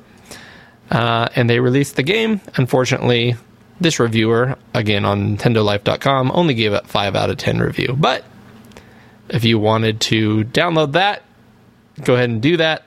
I would rather you just go actually buy Resident Evil 4, which is like $10 now, and is probably my top 10 games of all time, maybe top 5. Item 3 on Cody's news of the weird. And I just found out about this. There's a game, and this is not the first game to do this, called Sakuna of Rice and Ruin. I think it is a Japanese-only PlayStation 4 game, and they recently came out with a bottle of sake based on the game. Yeah. And I was reading down below this, and it says in the past few years there have been an increasing number of gaming-themed sakes. So apparently, if you're looking for a Final Fantasy or Resident Evil sake, or in our case, it would look something like a bottle of white wine, I guess. Maybe a whiskey. Apparently that is something they do in Japan, and apparently they sell. So people are buying video game booze. Sounds like a good thing. I have no complaints about that. You know, video game and alcohol go well for us, Eric. They do. They do wonders. The last thing I want to talk about, even though it's not technically news, but it's history of the weird. History of the weird. I wanted to bring this up. Now, I need to give kudos again to another podcast that I listen to all the time. They are a much bigger podcast, and so it's not like I'm going to be giving them a whole bunch of new listeners. But the guys over at, of course, now I can't think of who it is. I'm just blanking on it. Justin and Saturn. What's the name of their show? Oh, it's killing me, and now I need to give them credit too. They recently were talking. They were talking about the video game company Acclaim specifically. Yeah. And I'm gonna think of their name, put it on here so I don't create blasphemy. And they were talking about some of the crazy stunts that this company did, and I'm like, I have to look these up. And so I'm quite literally just respouting some of the things they put on one of their most recent podcasts. And I'm gonna have to pull out my phone to figure out what they're called. I'm sorry, I was really embarrassed. Anyways, no, it's okay. So I pulled up this link talking about the 10 most ridiculous video game publicity stunts of all time. Yeah. And 4 of them are Activision. Maybe even 5 here. So really quick, they had a thing when they were trying to sell Turok. Yeah. When they first came out with Turok, and they decided, well, how are we going to make a splash, right? They decided they always had to make a splash. That was a big thing for them.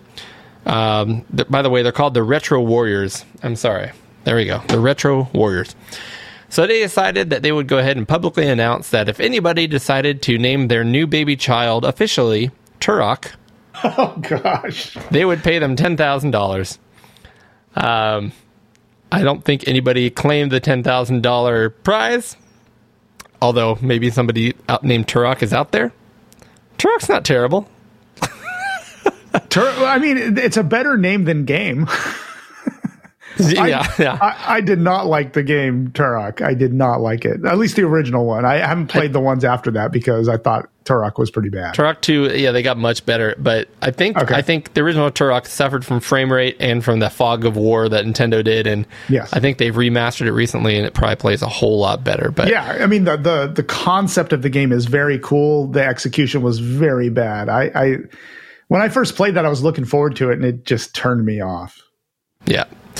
The next one I want to bring up here, this one's in really bad taste, but they decided, they even specifically said that even, lower income families might really want to take them up on this. But, the amazing game Shadow Man that came out, they decided that if anybody was willing to bury their recently deceased loved ones, they would pay for the tombstone and I think the burial up to $30,000 if they were allowed to put Shadow Man advertisements on it. Oh, God. Oh, man, that is horrible. How bad is that, right? Once again, I don't think anybody actually claimed that, but they were willing to pay $30,000 for somebody's dark moment where they couldn't pay for their loved one to get buried and said, hey, we'll just put Shadow Man on the tombstone. Going down a little further here, this one, there was a promotion they did again for the 2003 release of Burnout 2. I think this was specifically in the UK, it looks like. They basically said that if anybody got caught by a speed camera on October 11th, which is the day that the new Burnout game came out to stores, they could tell Acclaim that they were speeding because they were trying to get to the store to buy Burnout, and they would pay for their speeding ticket. That is dangerous. That's horrible. That's just straight up dangerous. Yeah. And then this one is the most bizarre one, although I think the Gravestone is by far the worst. I didn't even know about this one until I read this. The game Virtua Tennis 2 on Dreamcast is a great game. I love the Virtua Tennis games. They're actually really good. I'm not a huge tennis fan, but they just feel good. They were going to go ahead, and they actually mentioned this ahead of time, at Wimbledon, during one of the biggest, most prestigious tennis tournaments in the world. They were going to basically use, what do they call it, animal safe spray paint, or animal safe paint, whatever. Okay. And they were going to put the Virtua Tennis 2 logo on 20 homing pigeons. Oh, man. And they were going to basically, during the entire match, fly to people in the crowd and land on their laps to show off the Virtua Tennis 2 logo and fly off and go just keep visiting different people. Apparently, they even mentioned that they were trained so they would not bother the tennis match, only the people in the stands. That's and according to this horrible. article, again, which I've linked, it's actually from a company or a website called Blockfort.com. It got so out of hand publicly that the Wimbledon actually even threatened that they were going to train hawks to hunt down and kill pigeons. Well, I like that idea. Well, they were going to just kill their homing pigeons. Yeah. Anyways, that never happened. None of it happened. It just got a whole bunch of media attention for free. So, hey, you got that one. I give them credit for. That one's goofy and weird, and it works. So. Right. And that was Cody's news and history of the weird. All right. Cool. All right. So I didn't write this. I cut and pasted this right from the little article that I got. It says, get your barf bags ready. Our new NES game, Garbage Pail Kids, Mad Mike and the Quest for Stale Gum, is out now on Nintendo Switch, Xbox, PlayStation. It's from the Epic Game Store and Steam, with the NES cartridge released to follow in a few months. Ooh. So I honestly have never played any of the Garbage Pail Kids games. I don't know if there have there been games. This is the only game I've ever heard of. Oh, maybe there haven't been. I thought there had been previous games, and this was a new one. That might be something I need to look up, but this is the Garbage Pail Kids. If you were a kid of the 80s, I think it was the 90s as well. Yeah. Yeah, 80s and 90s.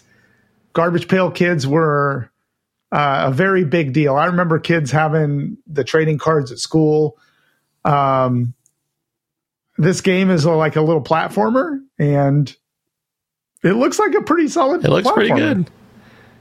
Yeah, it looks great. There's the kid that barfs on things. It's funny you say trading cards, because I always felt like that's what they were as well, but they're technically stickers. Oh, are they? Okay. Yeah, I but didn't know that. I honestly, most kids were, at least at my school, most kids who wanted them and collected them, put them in binders and traded them and stuff. But they never actually used them as stickers and put them on things. So I have a Garbage Pail Kid hold on a sec. I'm gonna go look at this. Maybe it's a sticker. Hang on. All right, Eric's heading to the background to try to prove to himself what these really are here. This game apparently has 4 playable characters, 6 exciting levels, a trading card system, which is perfect. There's Patty Putty, Luke Puke, Mad Mike, and bonus content. So here's Eric's checking it out. I got this from when I bought something. The guy threw it into the box, which I thought was pretty neat. His name's Lyle Tile. Lyle Tile. And that is like Garbage Pail Kid. And does it peel? I don't think it peels. I don't. Well, no? maybe it does. I don't know. I don't think so. I think it's just a card. But if you flip it on the back, you can tell there's like a puzzle piece. Oh yeah, I remember that. Yeah. Like they all make puzzles, but it doesn't seem like a sticker. This at least. But they might have released ones that were stickers. I don't know. Anyway. My mom would never let me have any because they're gross and the devil. Eric, this Egyptian guy is throwing up into a bowl. Of course he is. So anyway, the vomitarium.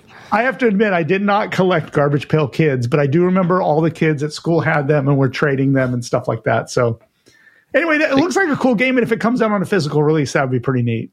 It did. It showed a picture of it down below. It's a light blue cart with a pink label.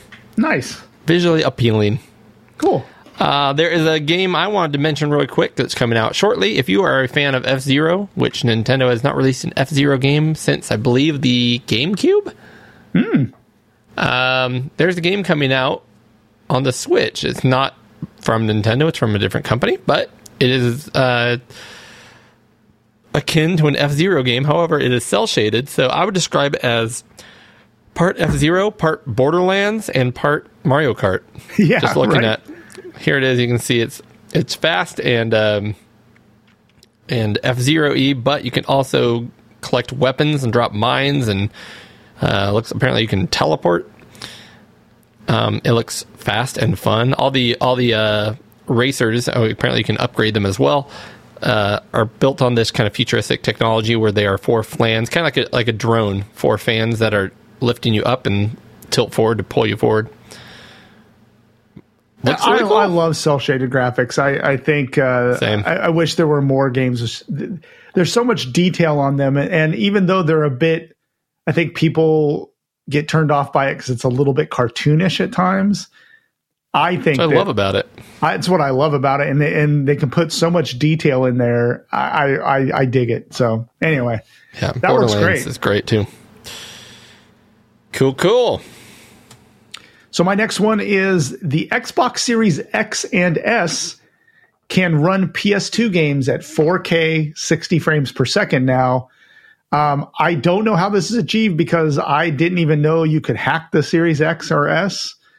Or maybe you don't need to hack it and you can run PS2 games on there somehow with some kind of emulator. I have no idea.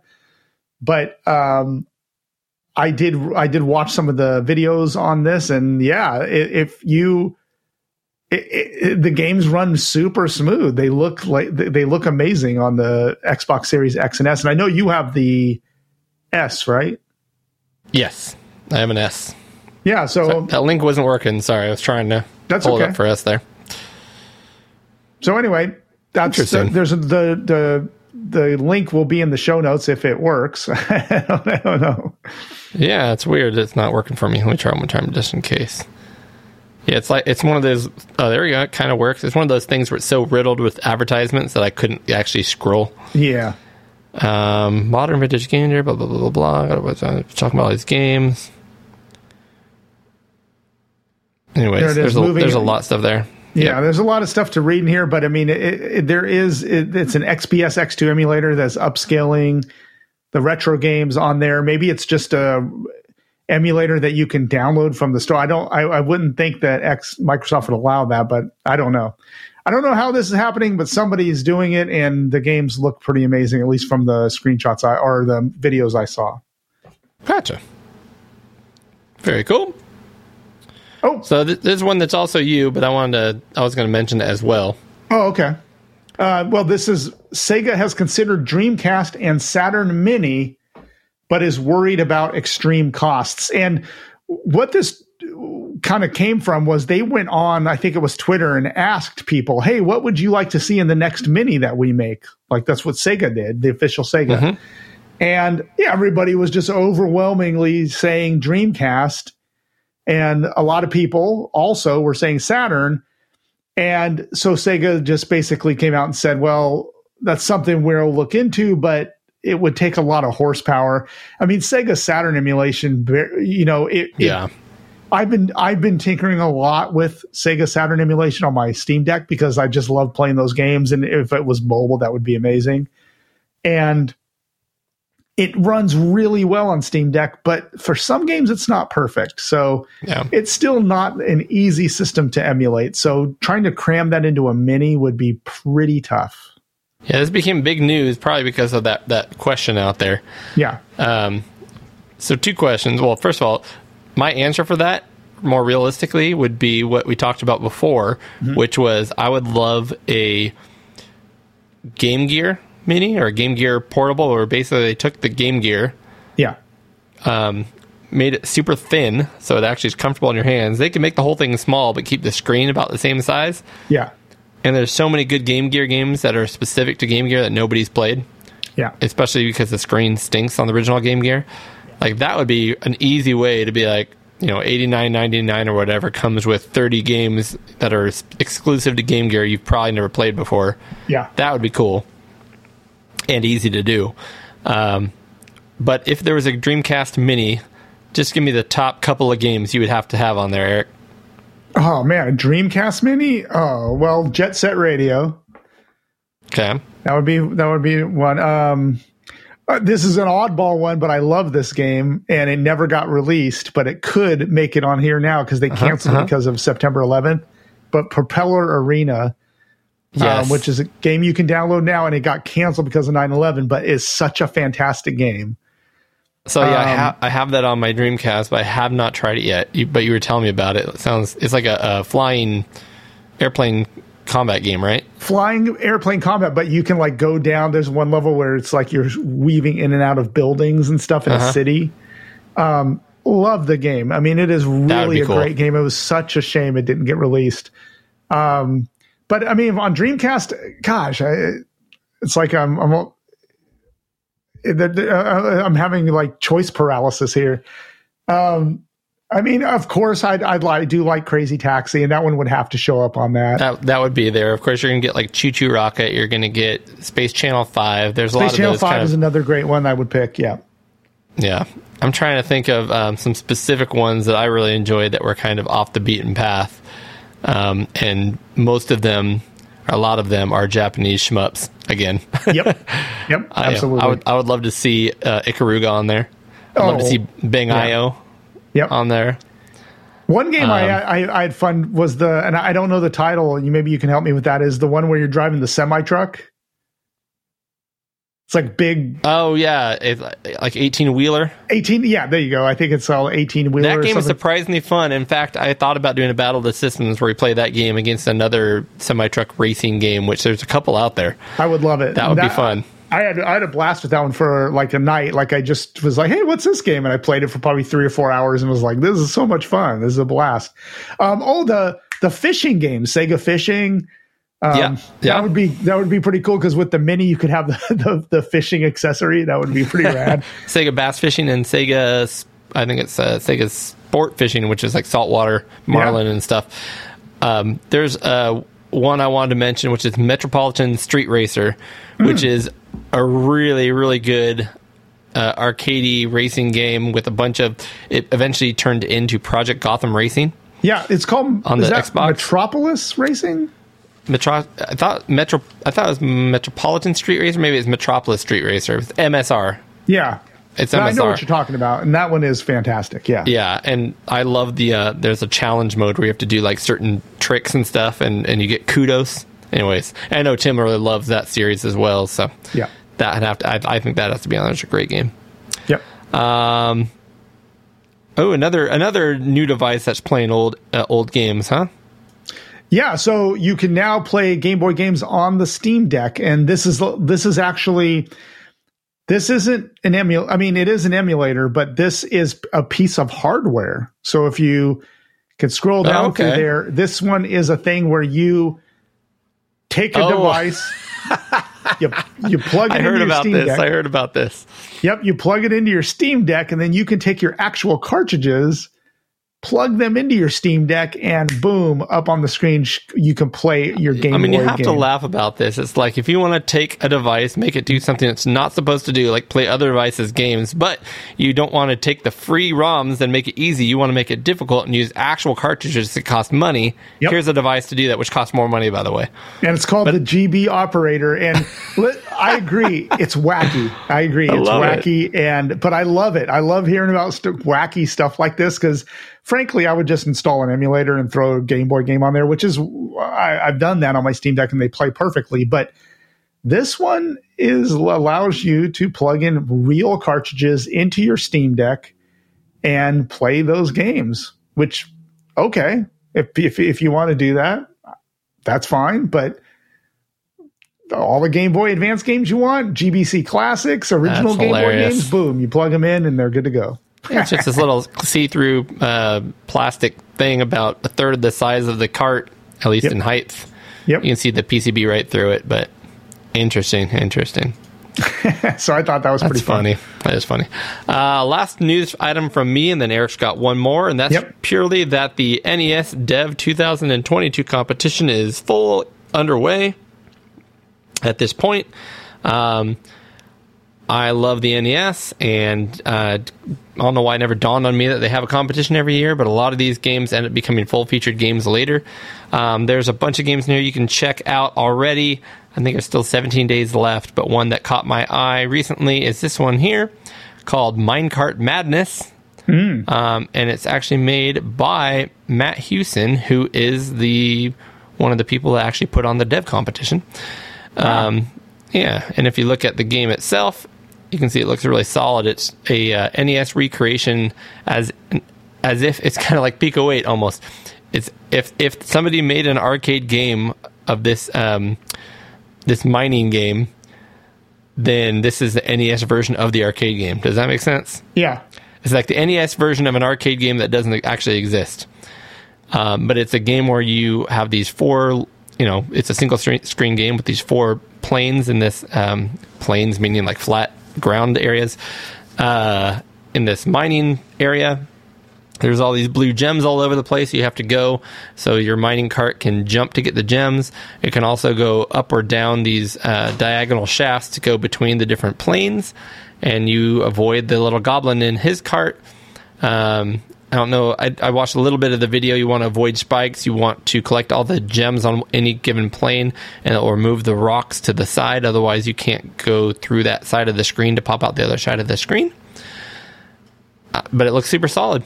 It does. It looks amazing. That's all I really have to say about that. Actually, here, I'll show you some gameplay. Here's some little bit of gameplay. I mean, this one really looks cool. like a game that could have come out on a cartridge back in the day. Like, yeah, exactly. Here you go. It looks pretty neat. I like that when you go up the ramps, when you get off the ramp, you jump a little, like you launch off of the ramp. There you go. You went up. That's There's pretty like cool. boulders rolling down the hill here. There he goes. Just busted open this side over here. Looks like he's going through now, going down. So it's almost like a single screen game, like a Bubble Bobble. Or like I think it may be closer to Donkey Kong or Popeye, something kind of like that. Yeah. Yeah. Very cool. I like it. So I'm going to have to give that a check. I think there's a lot of games I need to go download and pop on my NES Evercade or EverDrive cart. Nifty.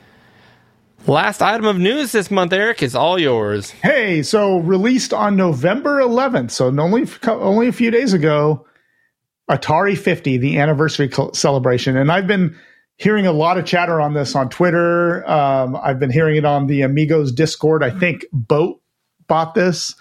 And everything I've been reading about it is positive, which is rare for Atari these days. I was surprised because if I were to guess, I'd say this is a big old pile of garbage. But right, but from what I understand is what has happened is there's so much stuff other than the games on this. Mm-hmm.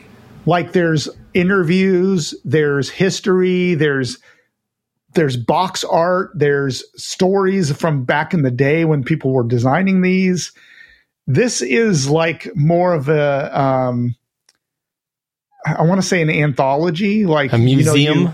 A virtual museum or an anthology. Like you log in. When you boot up this game and you could just peruse this game or the things in this cartridge or not cartridge, but this download, you can just, even not playing a game, you could read through all this stuff and learn a lot of really cool stuff about all these old games. And then there is, I forget how many, there are 6 or 7 games that are redone, like what we wanted to see on the Amico, like with the television games. There are games that are enhanced and like brand new games that are themed on, like there's a Yar's Revenge that is enhanced. Yeah, I saw some of that. Looked really cool. Yep. There is I think a combat version that is enhanced. So there's some really, really neat stuff in this collection. And some Atari Jaguar games. Yep. As well as Jaguar games. I mean, spanning the whole Atari gamut of different consoles and stuff. So I think it's the 6 new games. There we go. Sword Quest. Hold on a second. Sword Quest, Haunted House, VCTR, SCTR. I don't know what that means. Like Asteroids Tempest or something. Neo Breakout, Quadra Tank, and Yar's Revenge reimagined. Yeah, this looks cool. I'm surprised. I'm looking at a Steam page. There's only 37 reviews so far. It's positive, so it's not mostly positive or overwhelmingly positive. It's positive. Yep. It's only been out for 2 days as of the recording here. I might, given all that information in, it looks like it'd be more almost like an interactive DVD than anything else, even though you can play some games in there as well. But that's right. I might. Inevitably they'll make way too many of these, and it'll go on sale for $20, and I'll pick it up. I'd like a physical, though. I'd love a physical. Yeah, I would love a physical, and there's a nice physical one for the Switch. Yeah, that looks pretty cool, but I don't know. It'd be a fun one for me to have on Steam, so I could play it on the Steam Deck and have it mobile and kind of look at stuff while I'm just sitting there with my headphones on. But who knows? I mean, I might get this down the road. You're right. I want to see what the pricing is right now compared to what it's going to be. Like maybe, this might come out cheaper in the future. I don't know. But anyway, looks cool. I think it looks cool. Yeah. Which you don't say too often about Atari these days. Yeah, right. That's it for the news, ladies and gentlemen. What I do want to also mention is that we do have a YouTube channel. We'd love for you guys to hop on there and subscribe. Check out youtube.com/PixelGaiden. Eric has put up a video recently with his XI, I believe, his JVC XI. Yep, and this month I'm doing another video of Eric's take as well on my thoughts and history with emulation. Wow, though. So we got to make sure you guys check that out. And Tim's been doing the same thing with a lot of his segments, his Tea Time with Tim segments. And I have been slacking, doing absolutely nothing video related. But there's a couple videos of me doing my darndest. Check that out. Eric, let's go ahead and have another beer. Awesome. So the beer I just pulled out is a beer. I don't think we've tried this on the show. We tried one of these. Okay. Have we tried this? It's the Pilsner from Davis, UC Davis. Yes, we've had that a long time ago, but it's a great one. So okay, I apologize. I should have grabbed the other one then, because they also have the Gun Rock, which is a hazy IPA. And I don't think we've had that one, but the People's Pilsner we have had. Yes, we have had. I'm curious to go back and listen and see how close my rating is to this one. But here's what's interesting, Cody, is that is a retro rewind beer that we're having. You hear the...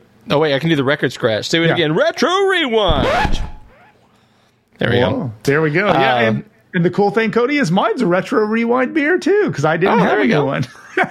Perfect. What's yours? Mine was my 2021 beer of the year, my Prague at Night. Oh, yes, that's right. That was my one. That was the one I picked as my beer of the year, Prague at Night, dark Czech lager from... King Kong Brewery here in Sacramento. Perfect. So I think since that time, Eric, this is apparently one brewery of the year from the GABF something beer festival. Yeah. They're doing good things over there at the college. Yeah, you've been to Sudworks, right? I actually haven't physically been there, no. Oh, the one in Davis is a lot of fun. That's a great little place to go. Yeah, People's Pilsner. So the other one I had, so we recently had a UC Davis Aggie football game. Yeah. My parents go to every home game. He's gone from my dad primarily. He's gone for years. My parents both met in Davis and got married in the whole thing. Made me. Sweet. The show is made possible by UC Davis. But they actually make one. They're called Gun Rock, which is the name of their mascot, which they make right there on the campus. Students are making the beer, and it's really good as well. But this is the People's Pilsner. Eric. Yeah. Cheers. Cheers.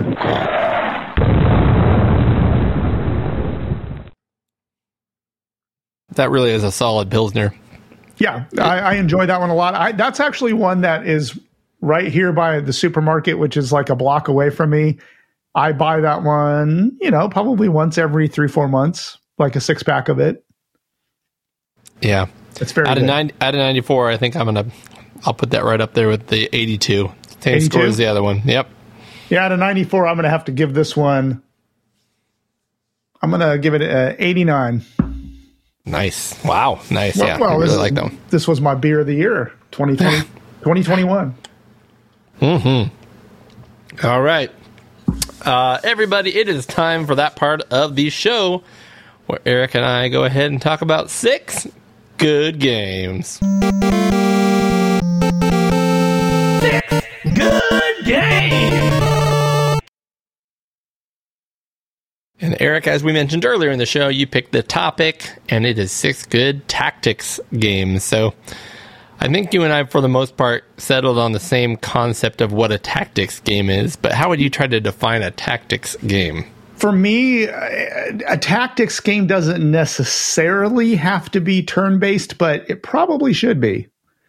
A tactics game to me is one that you can kick back, think about your moves, do your move, and then basically like you go and then your enemy goes and you guys take turns.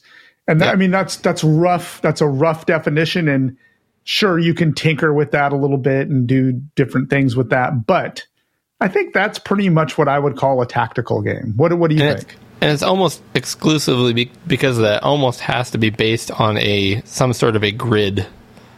Sort of a gridded system. Either like hexes, grids, something like that. Yes. So you know a distance and everything. And what I love about tactics games, some people get really creative with it. I don't think any of our games do this necessarily, but you can even take a super mundane task and make it a tactics game. In fact, I'm surprised no one's done something like that. Like literally, like your goal is to like get out of bed, get dressed, make breakfast, and walk out of the house, but you have to like decide how many steps you take, but then your daughter ran into the kitchen to wash her hands and they have to try to find an alternate route or whatever. Like you could take any mundane task and make it a tactics game, but that's true. Primarily it's combat. Yeah. And of course I'm going to talk some honorable mentions ahead of time because this will give a good idea. A lot of games that I actually have, I've never played a game with the word tactics in the title, but there's a lot of games I hear about all the time that I've always wanted to play. Yeah. I always hear about Tactics Battle Ogre. I hear Final Fantasy Tactics. Yep. There's even a game that came out recently that I've wanted to try, which is Dark Crystal Tactics. Okay. It's the movie Dark Crystal by Jim Henson. Yep. With the Skeksis. Yep. They made a game on the Switch called Dark Crystal Tactics. We didn't pick these one, Eric, but I know you and I are both big fans of the XCOM series. XCOM is wonderful. I love all XCOM games. Yep, they're great. Another one I wanted to mention, because I did have, I had a list on my whiteboard right here in front of me of games, and I had to choose 3 out of this. But one of my favorite ones, I mean, the ones you listed, I have on the board, but another one is Valkyria Chronicles. Oh, nice. Yes. Yeah, those are fantastic series of games, and I love them. Hey, that Metal Gear Tactics is supposed to come out someday, right? Yep, that's another one. That would be fantastic. Another one, I wanted to make sure I'm looking at your list. I want to make sure you didn't list this one. One of the OG ones is the one on the Game Boys. What are those called? Game Boy Advance, you mean? Are you talking about the Advance Wars? Advance Wars. Those are fantastic. Yes. And those are they had tactics games. And they actually, I do want to pick that up. They recently came out with, and we talked about it on the show, a collection of Advance Wars 1 and 2. Yes. But they were remastered on the Switch, and they had a few updates because both those games kind of got to the point, and I always talked about this, where I love the game. The game is really good, but by the time you get towards the end of the game, you almost have to make every single choice perfect. Otherwise, you can't win. That's right. And so I think they did a few things to be like, no, it's supposed to be a tactics game. It's not a learn how to do it perfectly game. Yeah. So and I want to get those versions. One I played recently, which I think you did too, was Mario and Rabbids. Oh, yeah. Great tactics game, for sure. Great tactics game there. So, I mean, you and me could just probably have a whole show where we talk about tactics games. Oh, yeah. And they're coming out with another Mario and Rabbids game right now, Mario and Rabbids 2, Mario vs. Rabbids 2. Yep, that's right. And if you want to go way back, like Commodore 64 and Atari games on the 8-bit, like there were Archon, which was like on the chessboard, I would consider that a tactics game. Laser Squad, isn't it called Laser Squad? There's one called Laser Squad on the ZX Spectrum, and I think there was a C64 port for that too.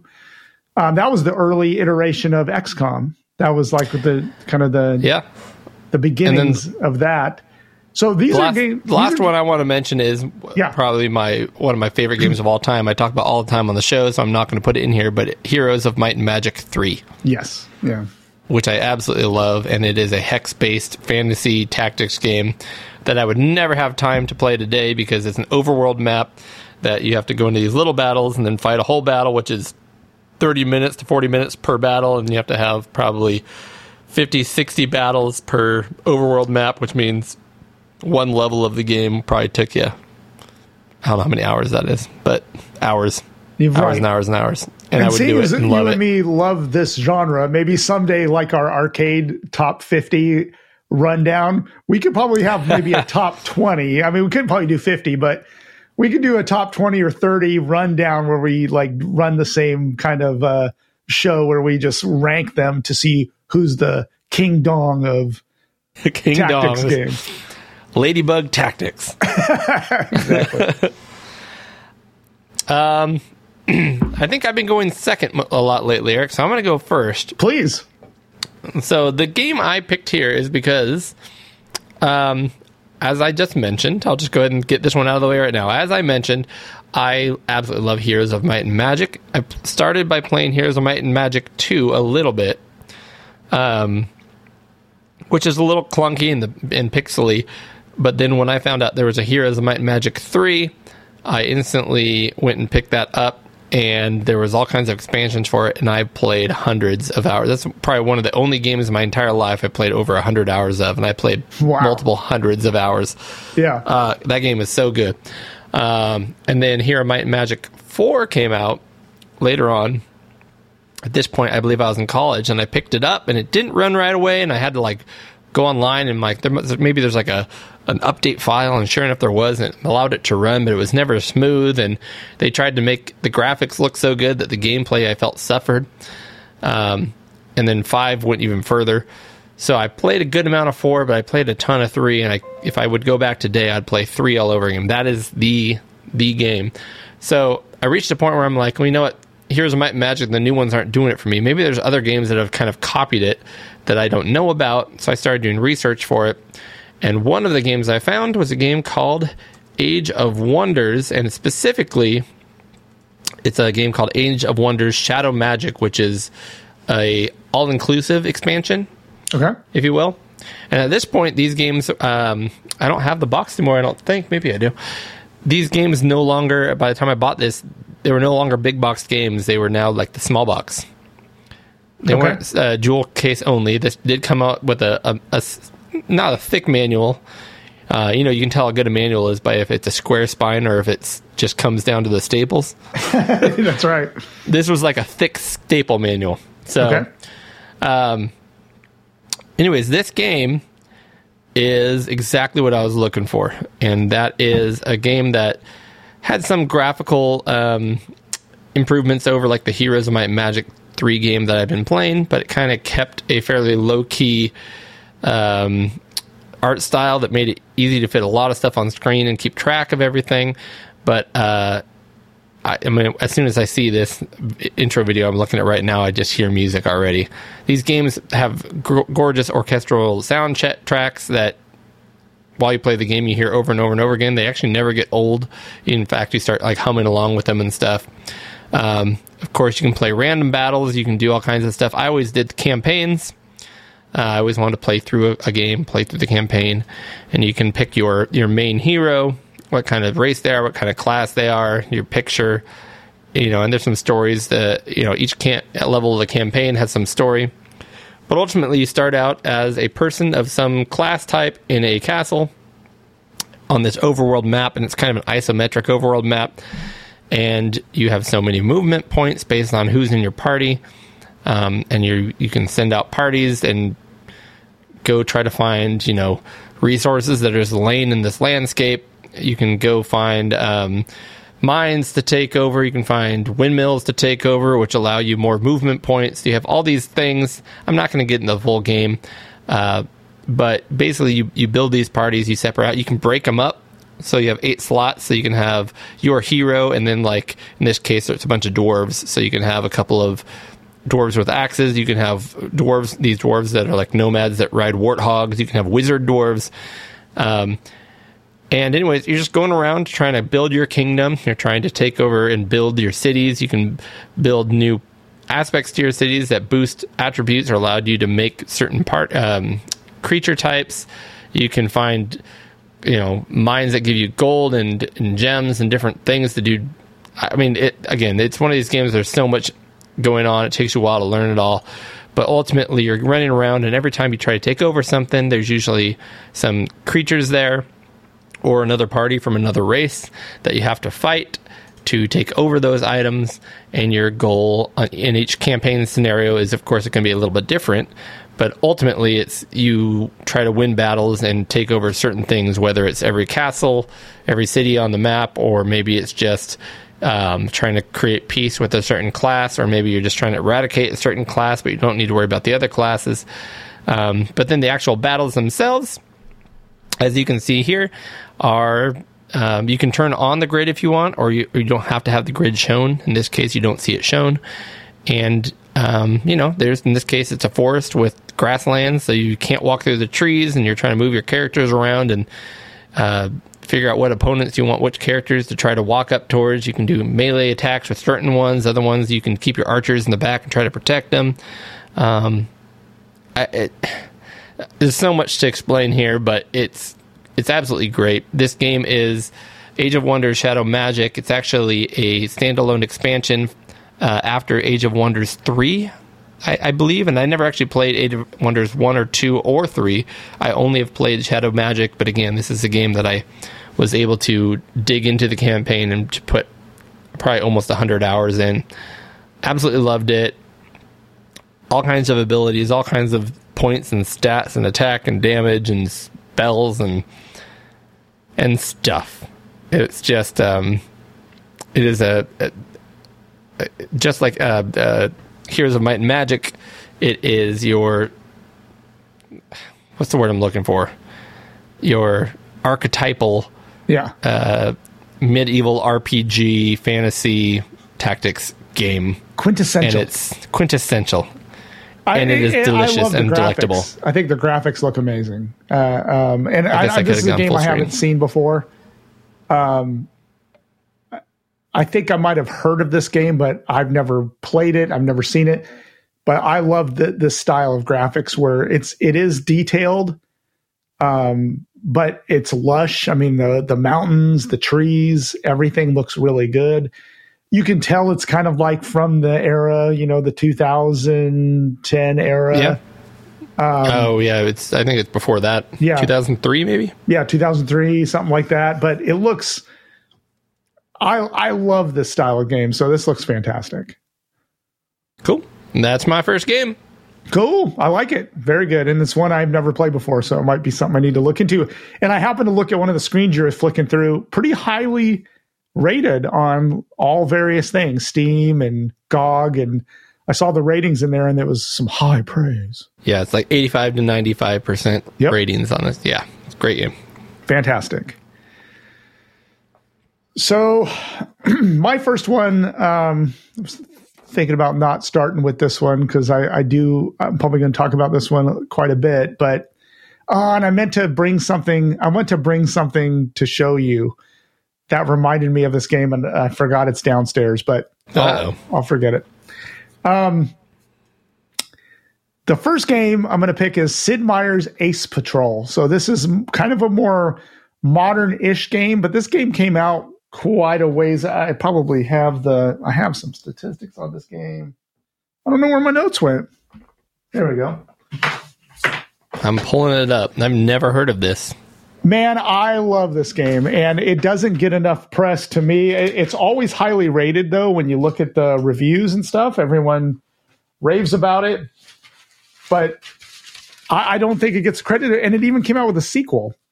So anyway, this game came out in 2013 on Windows, and it also came out on iOS, so you could play this one on your iPad or your iPhone or whatever. This is, of course, Sid Meier's. This is a World War I combat flight simulation game developed by Firaxis Games and published by 2K Games. You can get this on Steam, which is where I have it, and I play it all the time. I still, to this day, play it. There is a sequel called Ace Patrol, I think Pacific Skies. It's pretty much the same game, but with additional units and different scenarios and different maps and stuff like that.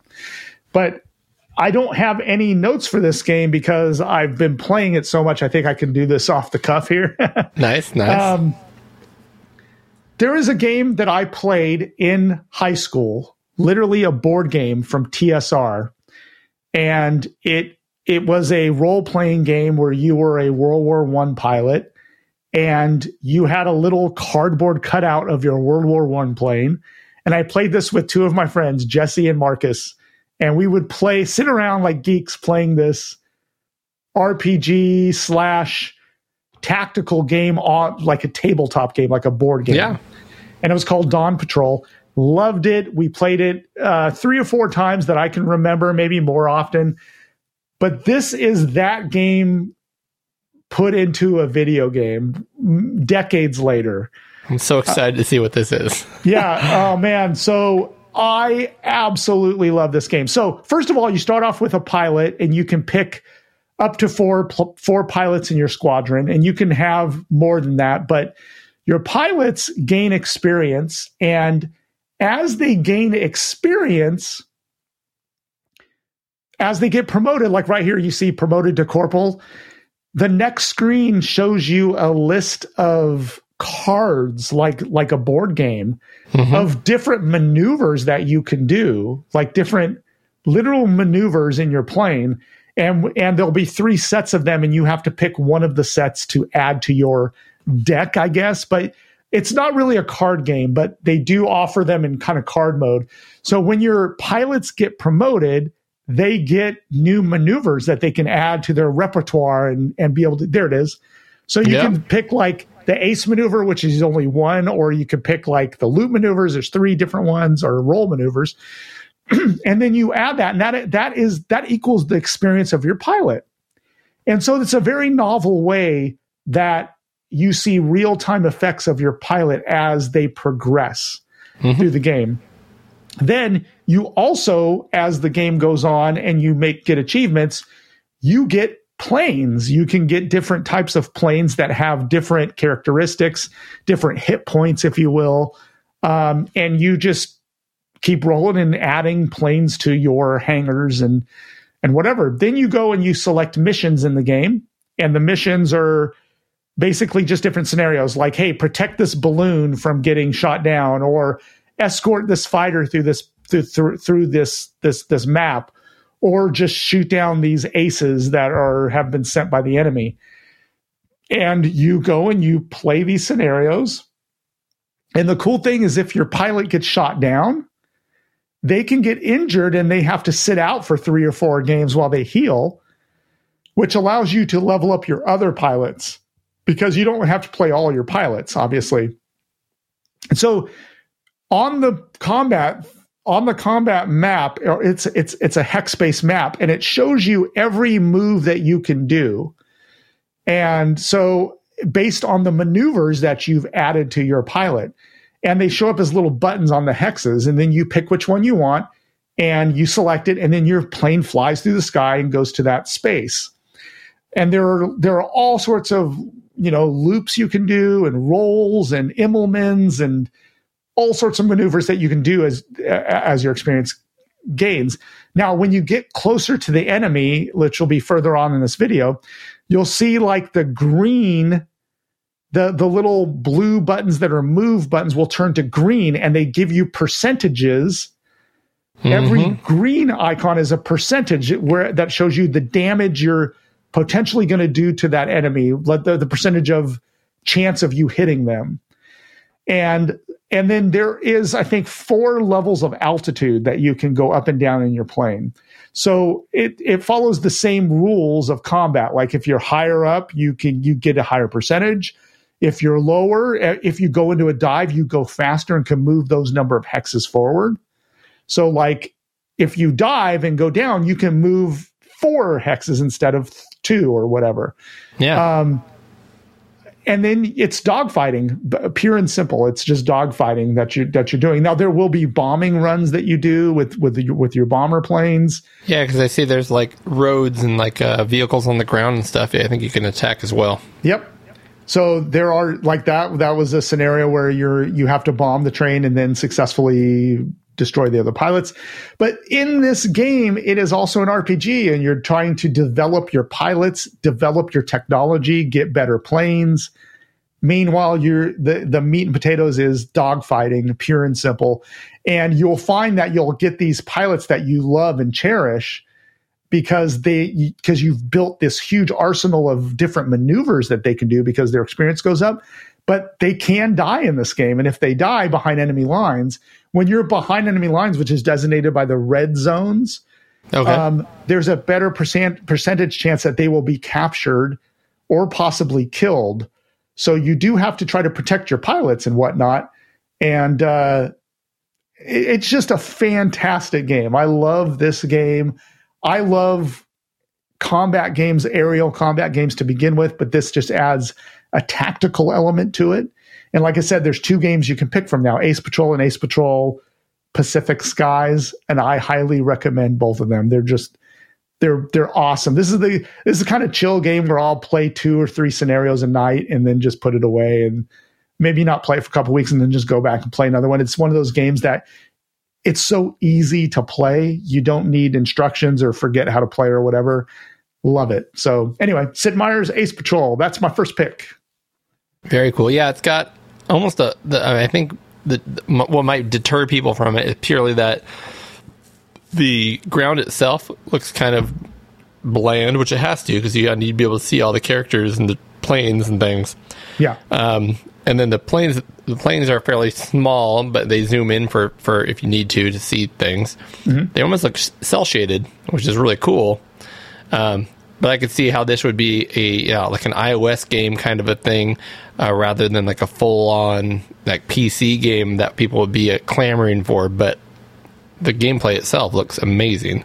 Yeah, and I've been kind of having a resurgence of this game because of my Steam Deck, and on the touch screen, it's amazing. Like, oh yeah. Because Steam Deck has a touch screen, so I can touch the hexes I want to go to. All that good stuff. Steam Deck makes it perfect. But yeah, there is an iOS version of this too. So anyway, I'm trying to remember the name of this. There is, and I think I want to say you might even have it as well. There's a board game. It's called War Birds or something like that. You dogfight these planes, very similar to this, but they're literally it's a card game, as well as a miniature game. Oh man, now it's killing me. I do have something like that. And I forgot to bring it up here to my game room, but I do have the original Dawn Patrol that I used. But I think the one you're calling about has war in the name, like War. Wings of Glory. Wings of Glory. There you go. That's it doesn't have war in it, but I do have this game. I do have this. Yeah. I have a couple of them because they're like little $15. Well, they originally were $15, and you can keep adding expansions and stuff. But it feels like this is the video game version of that. Yep. And like I said, if Very you go cool. I wanna try online that. and you see the review on this, it gets highly reviewed, but I never hear anyone talking about it. Gotcha. Cool. Check that one out. Sid Meier's Ace Patrol. Cool. And it's got Sid Meier's name on it. I mean, come on. Yeah. This is a game that I talked about in our first year of Pixel Gaiden. Yeah. So I have talked about it, but I want to revisit it because it is so good and no one talks about it anymore, and we need to. And that is a game called Into the Breach on the Nintendo Switch. I've wanted to buy this game so many times, and I just have never pulled the trigger on it. And I thought that it might be in one of those bundles that we got, and I never grabbed it. Ooh, it could be. Yeah, I mean, it's also on Steam and other things, for sure. Yeah. Into the Breach is, if you like tactics games, Yeah.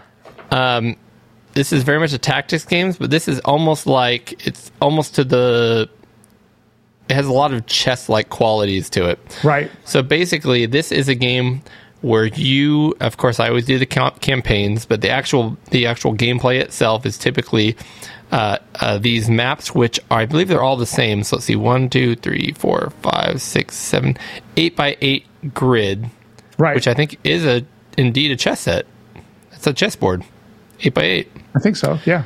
And you have a team of these tanks, mechs. They're vehicles that your pilots drive, and your team is going to each team is of 3 units, 3 vehicles, and they're all very different. So you might have a tank that can move slowly but do big damage within a spot or two. You might have some sort of artillery type of, not artillery, a mortar type of vehicle that can move around in the background but launch things far distances, but they don't do as much damage. You might have vehicles that are very quick and they kind of for recon kind of a thing. And as you're playing through the campaign, you can add more and more abilities and more power-ups to these vehicles. So once you select, and you start with, I think, only 1 or 2 potential types of vehicles, so they're teams of 3. I think ultimately there's 8 different teams, and each team, and I'm layering things here. It's hard to follow me, I know. Each team has 3 completely different vehicles, so if you've learned one team and beaten a whole campaign with it, awesome. Try a different team. You're going to have to learn completely different strategies because their vehicles do completely different things. But ultimately, you are on this 8x8 grid that represents some sort of city on some planet that you've been that you get to decide where your 3 vehicles get dropped onto. You get to pick which 3 grids you want them to drop into, and there's going to be terrain and there's going to be cities there. So you, for example, will have, in this case, we have 8 hexes that have cities, buildings on them, and there's some power plants, and there's some other things, and you want to protect those. Your job is to protect those. What are you protecting them against? These giant insect-like monsters, like Godzilla kaiju monsters, right? Cool. So, and again, the campaigns are all a little different, but you have to learn kind of what these monsters do and how they act. And there's some different rules. So, for example, monsters might be able to fly and then attack directly, or they might be able to spit at you or whatever. And then once you kill those monsters, you get experience and things like that. Of course, they have health bars and that kind of stuff. But other monsters might be coming out of the ground. So I don't know if you see here, Eric, there's a couple arrows here.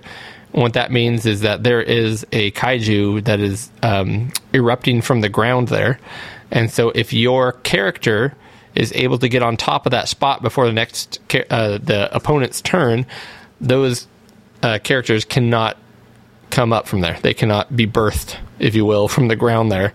So you can block them, and that becomes strategic, right? So are you going to try to protect the buildings, attack the enemies, protect more new enemies from being able to come out? It's a whole lot of, again, chess and strategy and tactics. And there's a lot of natural hazards, like these mountains you can't go over.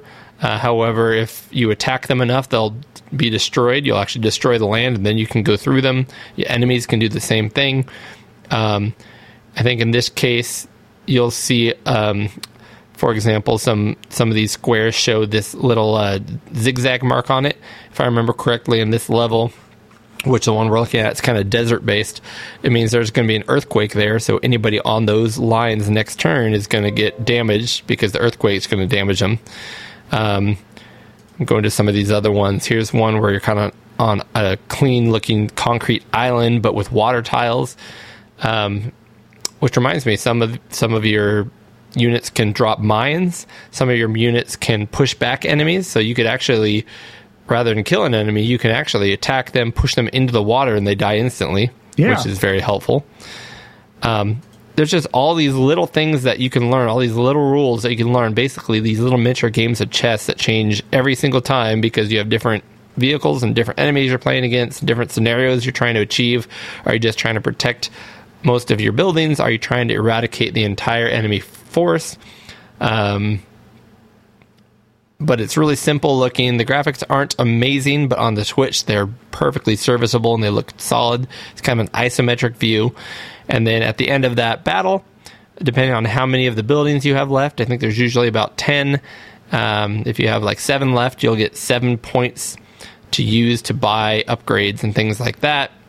If your pilot dies, then the next time you play, that particular vehicle will have an AI, automatic or artificial intelligence pilot.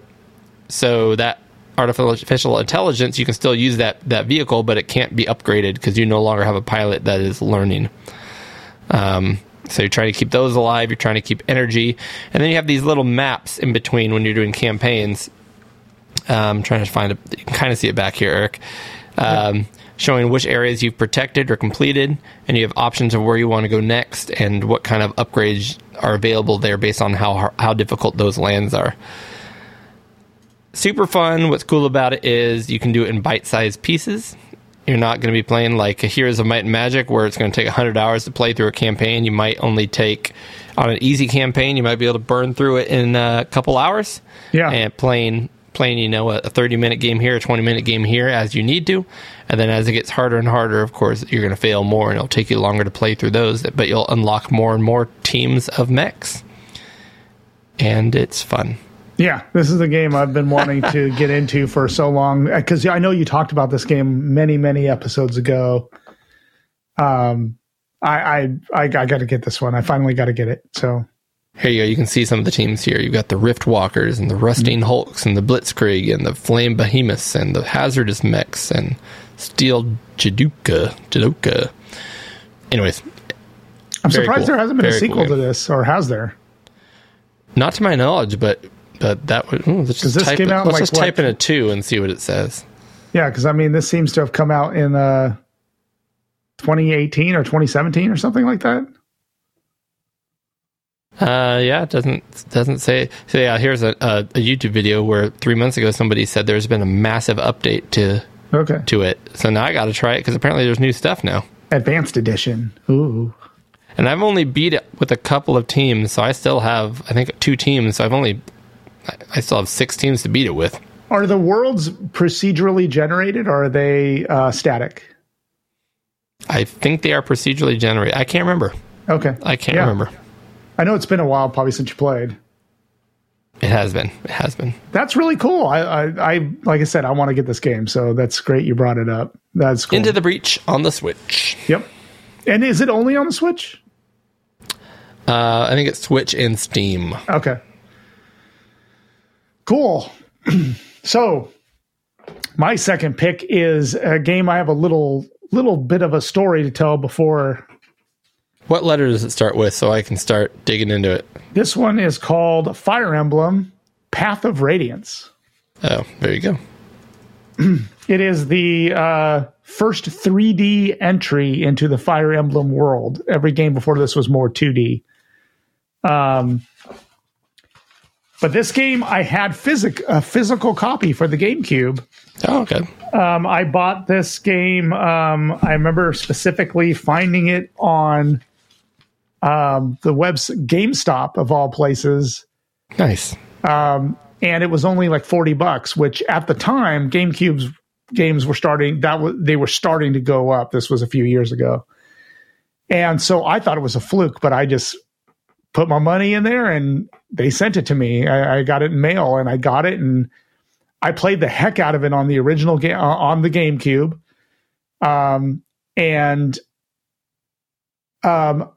A friend of mine online, his name is Steve on Twitter, he was trying to complete a Fire Emblem collection, and he said this Path of Radiance was his favorite game, but he couldn't find it anymore for sale, and it was pretty hard to find.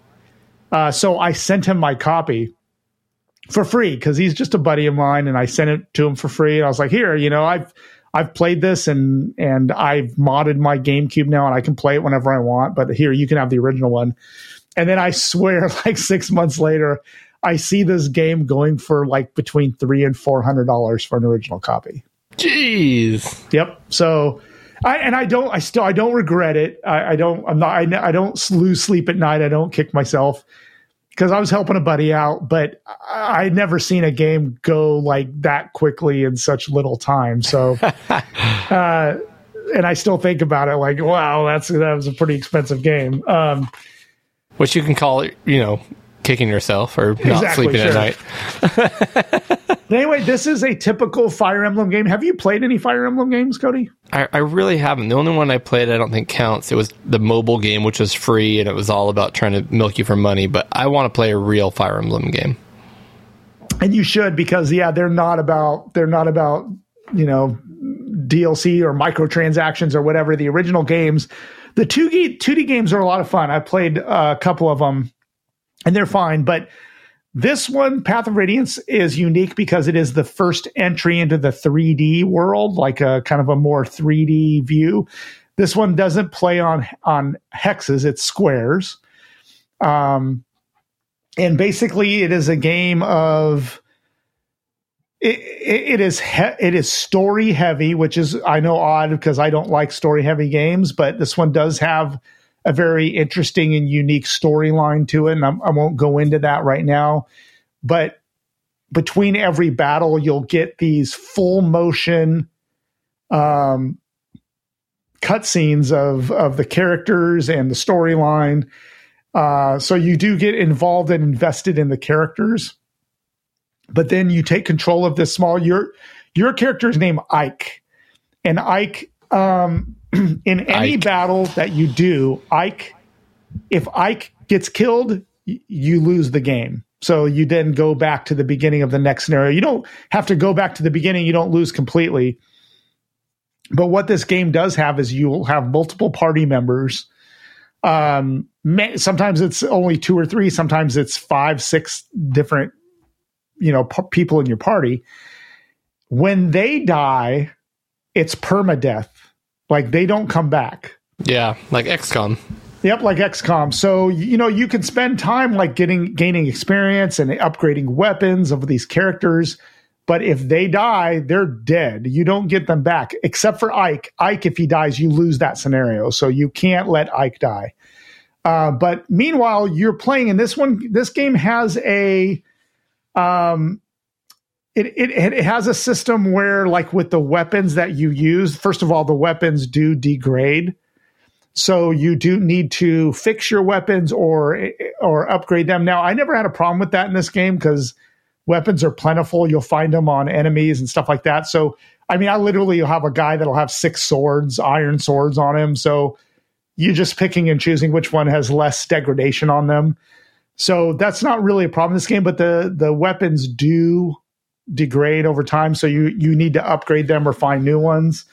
It has a system where it's like I forget what they call it. It's like a triangle. I have my notes here. Like where there's like this little triangle where sword beats axe beats spears, and spears beat swords. So it's like this kind of triangle. Rochambeau system.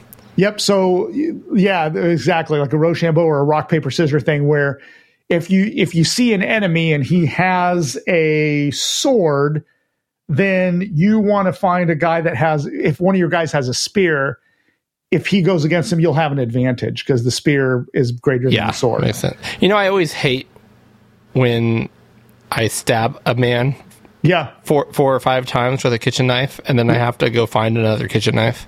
It's upsetting to me. Yeah, it is upsetting. Yeah, but it does It's allow. like I need to stab more people, and I don't want to have to keep getting new knives. I mean, there's a cost to that. But as you know, I mean, your kitchen knives get dull over time. I mean, you do have to sharpen them, And then they just completely break in half and they become unusable. I have to go get more kitchen knives. Sure, they can. That does happen. So this game, though, is a fantastic game because as Fire Emblem went on in the series, they got more and more complicated, which some people like because there were more systems to tinker with and, class systems and skills and stuff like that.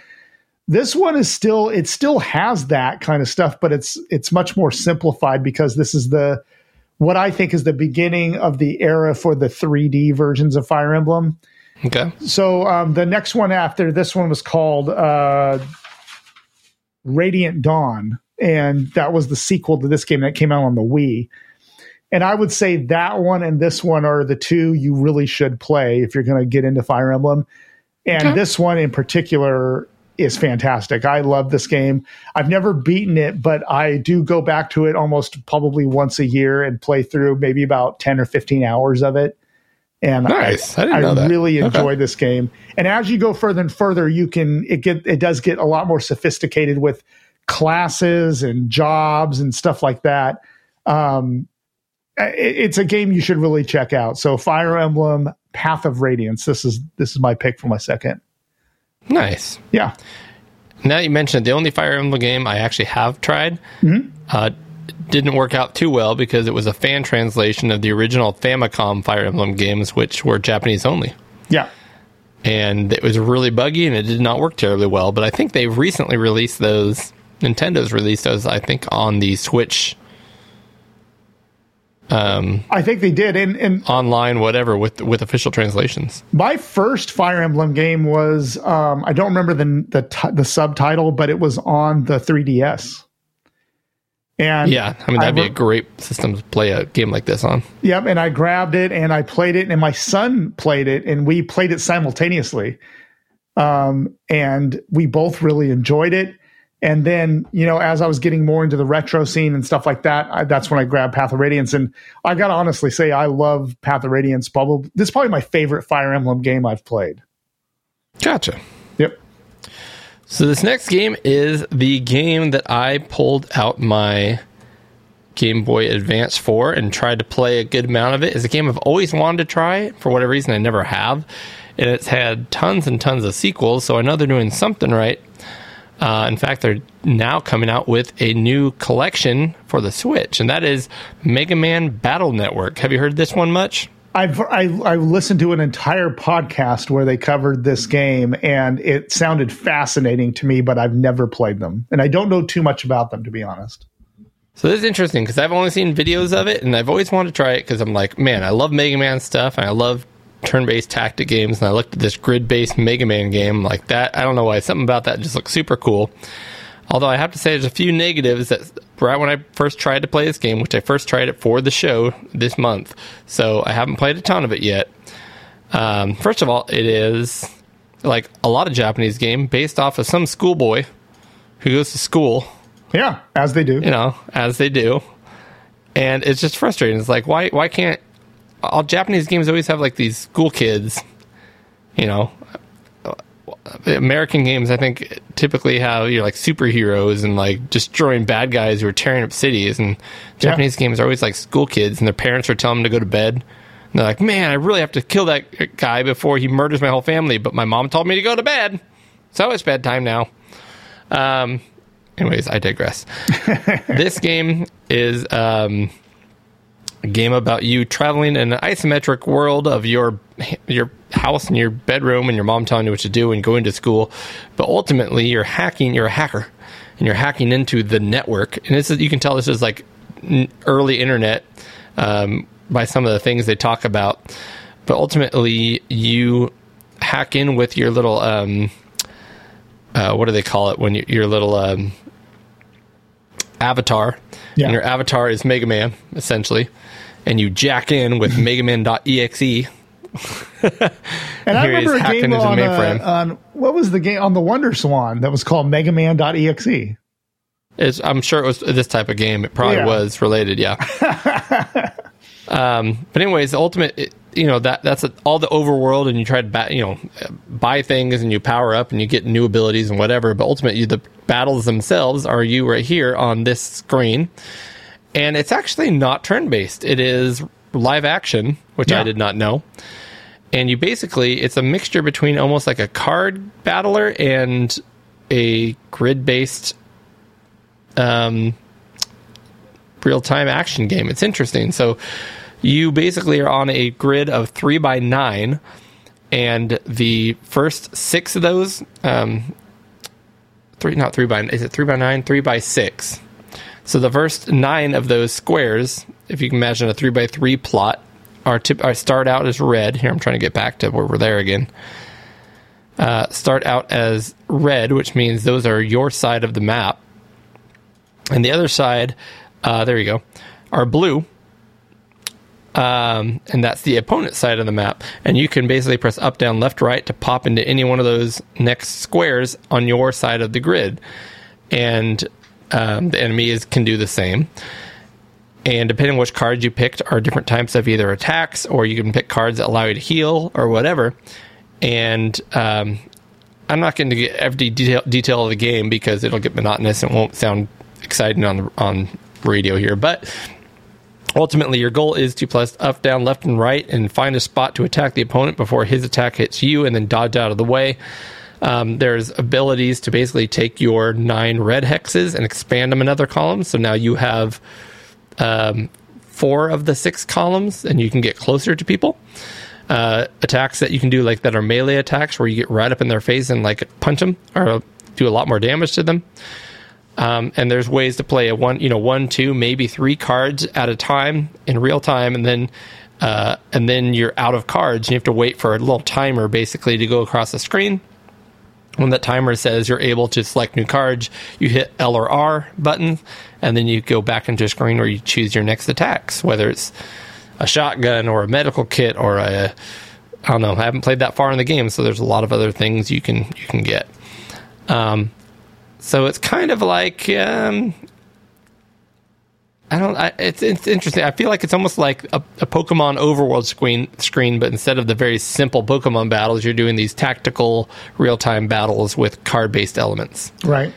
And I'm going to play more of it. I want to get into it, and I've heard great things about it. I've played enough to get a concept of what the game is. I love the fact you can level things up. I like, you can grind for experience. You can buy things at shops. It's all Mega Man based stuff, so I love the artwork. I love the world, the themes. I love the janky fake internet VR kind of a thing, fake internet metaverse kind of a thing. Yeah, it's always funny when they way back then they tried to predict what it was going to be like. yeah. Well, even it's kind of like Tron, revisited 30 years later, right? Yep. We're going to physically be in the network, in the internet. So looks like there's boss battles and stuff. I could see this being really fun once you really get into it. And right now I'm at the point where I'm still kind of learning the basics. But it's like a card battler, tactical RPG, real-time game. It's a game that I know has been on my periphery for a while. So someday I think I'll try to get into this too. But there are a bunch of different ones, right? I mean, yeah, they're up to 6 now or something. Exactly. I mean, there are a ton of different ones, but is this the original, or did it come out on WonderSwan and stuff before that? The Mega Man Battle Network. Is that what this one's called? Yeah, I think this is the original. I don't know if this is the original system, but I believe it is. Okay. Let me check one more thing. I'll kind of Google that real quick just to see if Wikipedia can clarify that for us or not. Yeah, because I know there was Megaman.exe, and it was something like that on the WonderSwan or Rockman.exe, right? Rockman. Yeah, there you go. That's right. That's right. It premiered in 2001 on the Game Boy Advance. Okay. There you go. Created amidst the success of Nintendo and Game Freak's Pokemon series. Yeah. And it's a collectible card game. So yeah, it did everything I just kind of felt like it did. Yep. And there are exactly 6 games, and there's some spin-offs, including there's the WonderSwan. WonderSwan, yep. So that came after. Interesting. There's also the Mega Man Network Transmission. Which, and I remember GameCube. That was GameCube. Yep, I remember hearing about that on that podcast I listened to. That one they tried to do a lot of unique things with. I thought it was with online play, but did GameCube have online play? I don't remember. Not sure. Interesting. I never knew. That's what I'd like to check out too.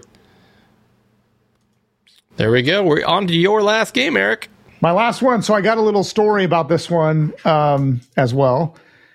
The first time I played the Perfect General series was at a friend's house who had an Amiga. When I was younger, I didn't have an Amiga. I never had one. I went straight from a Commodore 64 to like a 286 PC, like when I got a job and built up a PC. But the first time I saw the Perfect General series was on an Amiga, and I loved it. I thought it was amazing. In fact, I remember my friend saying he had to go somewhere, and he was like, "Oh, just play on the Amiga. You know, I'll set you up with the game." And I was like, "Hey, I like war games. Let's play the Perfect General." So I remember I started playing that, and he left, and I played for 2 or 3 hours till he got back. And then when he got back, I was hooked, and I never played it again until I got a PC, and then I was looking at games to get for my PC, and I found the Perfect General 2, which was the sequel to it later on, and I think it was like 1995 is when this came out. The Perfect General and the Perfect General 2 I'll talk about because they're very, very similar, but the Perfect General 2 is the one I had on PC. It is using the term again, the quintessential war game. The quintessential war game. So I still boot this up from time to time, and it still has a huge fan base because a company bought the rights out to this, because the company that made this was called Quantum Quality Productions, or QQP. And then eventually another company took over, and I don't remember the name of that company, but they're still in business. You can still buy this game if you go to their website, and the website's very 90s looking, like very I love it. 90s, 2000. And you can still buy this game for like $15. And they love this game so much, they came out with a version called the Perfect General 2, the Internet Edition, and you could play online against each other. That's awesome. And it's a real-time strategy, and they just kind of bolted on online action on this 1995 game. But in this game, you have a play field, which is a grid. I think they're hexes, if I remember right. And in the beginning, you get these buy points. You have money, okay, buy points. And you can buy whatever things you want. So you know how like some war games are just too complicated, and you're just like, your eyes roll back and you're like, screw this, I don't want to play this stupid war game. This game simplifies because it's the OG war game. So you don't have multiple different type of tanks. You don't have multiple airplanes or helicopters or whatever. You literally have tank. You have artillery. You have infantry. You have there's not a lot of like complexity to this, but in the beginning of the game, you get buy points, and you buy whatever units you want, and you place them wherever you want on your side of the battlefield. And then your enemy does the same thing. And even if you're playing the computer, you can play a 2-player game where you play against a real person, or you can play against the AI. They buy whatever units they want. And then you literally just play a scenario where you have to capture a certain flag, or you have to do whatever the scenario is. And then and then you play your turns, you move your equipment, you have a move like a phase. And then at the end of your move phase, you have a fire phase, and you fire at the weapons. So as far as war gaming goes, this one is as simple as it gets. So it's a very, very good introduction to war games. If you ever thought you want to get into war games, this is the game for you. War games often get mired down into too much complexity. This one simplifies it. It's very, very easy to get in, pick up and play this type of game. And then in the Perfect General 2, there'll be like you have to complete a game within a certain amount of turns. And then if you don't, the enemy will get reinforcements and you'll see a bunch of new units on, and maybe you don't get to buy any more units. So there's kind of a time pressure put on you in certain scenarios. But in a lot of scenarios, it's basically capture these cities and then hold them for a certain amount of time, and then you win that scenario. I've played this game over and over in like, I don't play this game that often, but every like 4 or 5 years, I'll boot this one up and give it a play, and it's a lot of fun. I mean, this is a great war game simulation game. It looks super DOS. It's very super DOS. I mean, this one Perfect General 2 came out in 1995. I don't know when the original Perfect General came out, but it had to have been in the late 80s. Yeah, no, it looks really cool. It looks like a board game, and it's got that all those DOS things. Like whenever you go to the selection screen, it lists all the things you can choose to do, but it highlights the first letter so you can do a keyboard shortcut. Yep, exactly. Like press A for about, or press C for campaign. Yep. I have to ask, so have you gone back and played the Amiga one that first started your obsession with this game? I have. You now have Amiga. I have, and the first one is as good as the Perfect General 2. I mean, they're both really, really good and very similar. Yeah.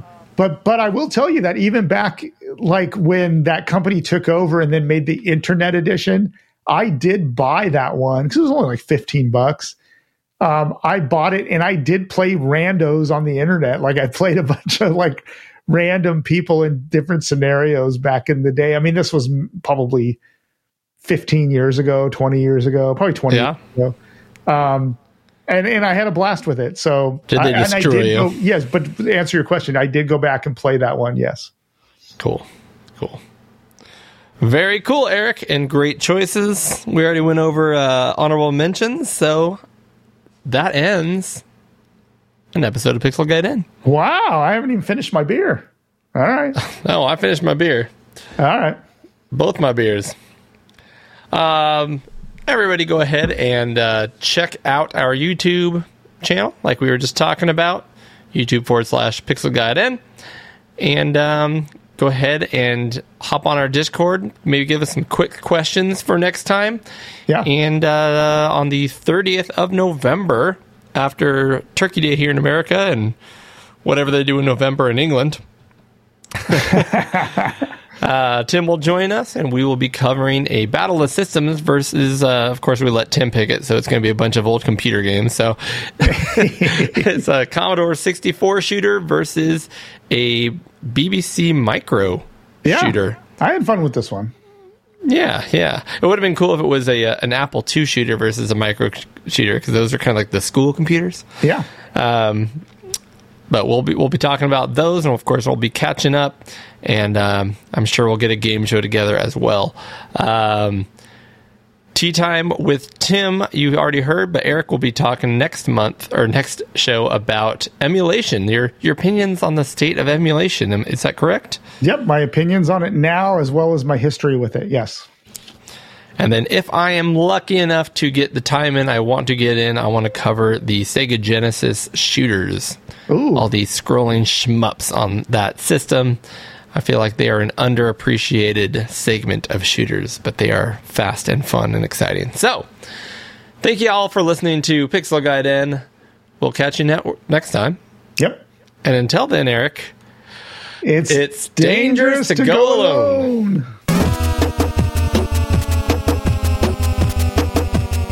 Thank you again for listening. You can find episode information and show notes online at pixelgaiden.com. Please follow us on Twitter at pixel_gaiden. And you can also follow Eric at The Project. That's DUH Project. You can also follow Cody on Twitter at Oddball49. That's ODDBA1149. You can reach Tim Drew as well on Twitter at Sanction. That's SANXION. If you are interested in supporting the show financially, please join us at our Patreon account. That's patreon.com/Pixel Gaiden. Please leave a review to help get our podcast listed higher up on the show rankings. We would also love to hear from you with any comments or input. so hit us up on our email at podcast@pixelgaiden.com.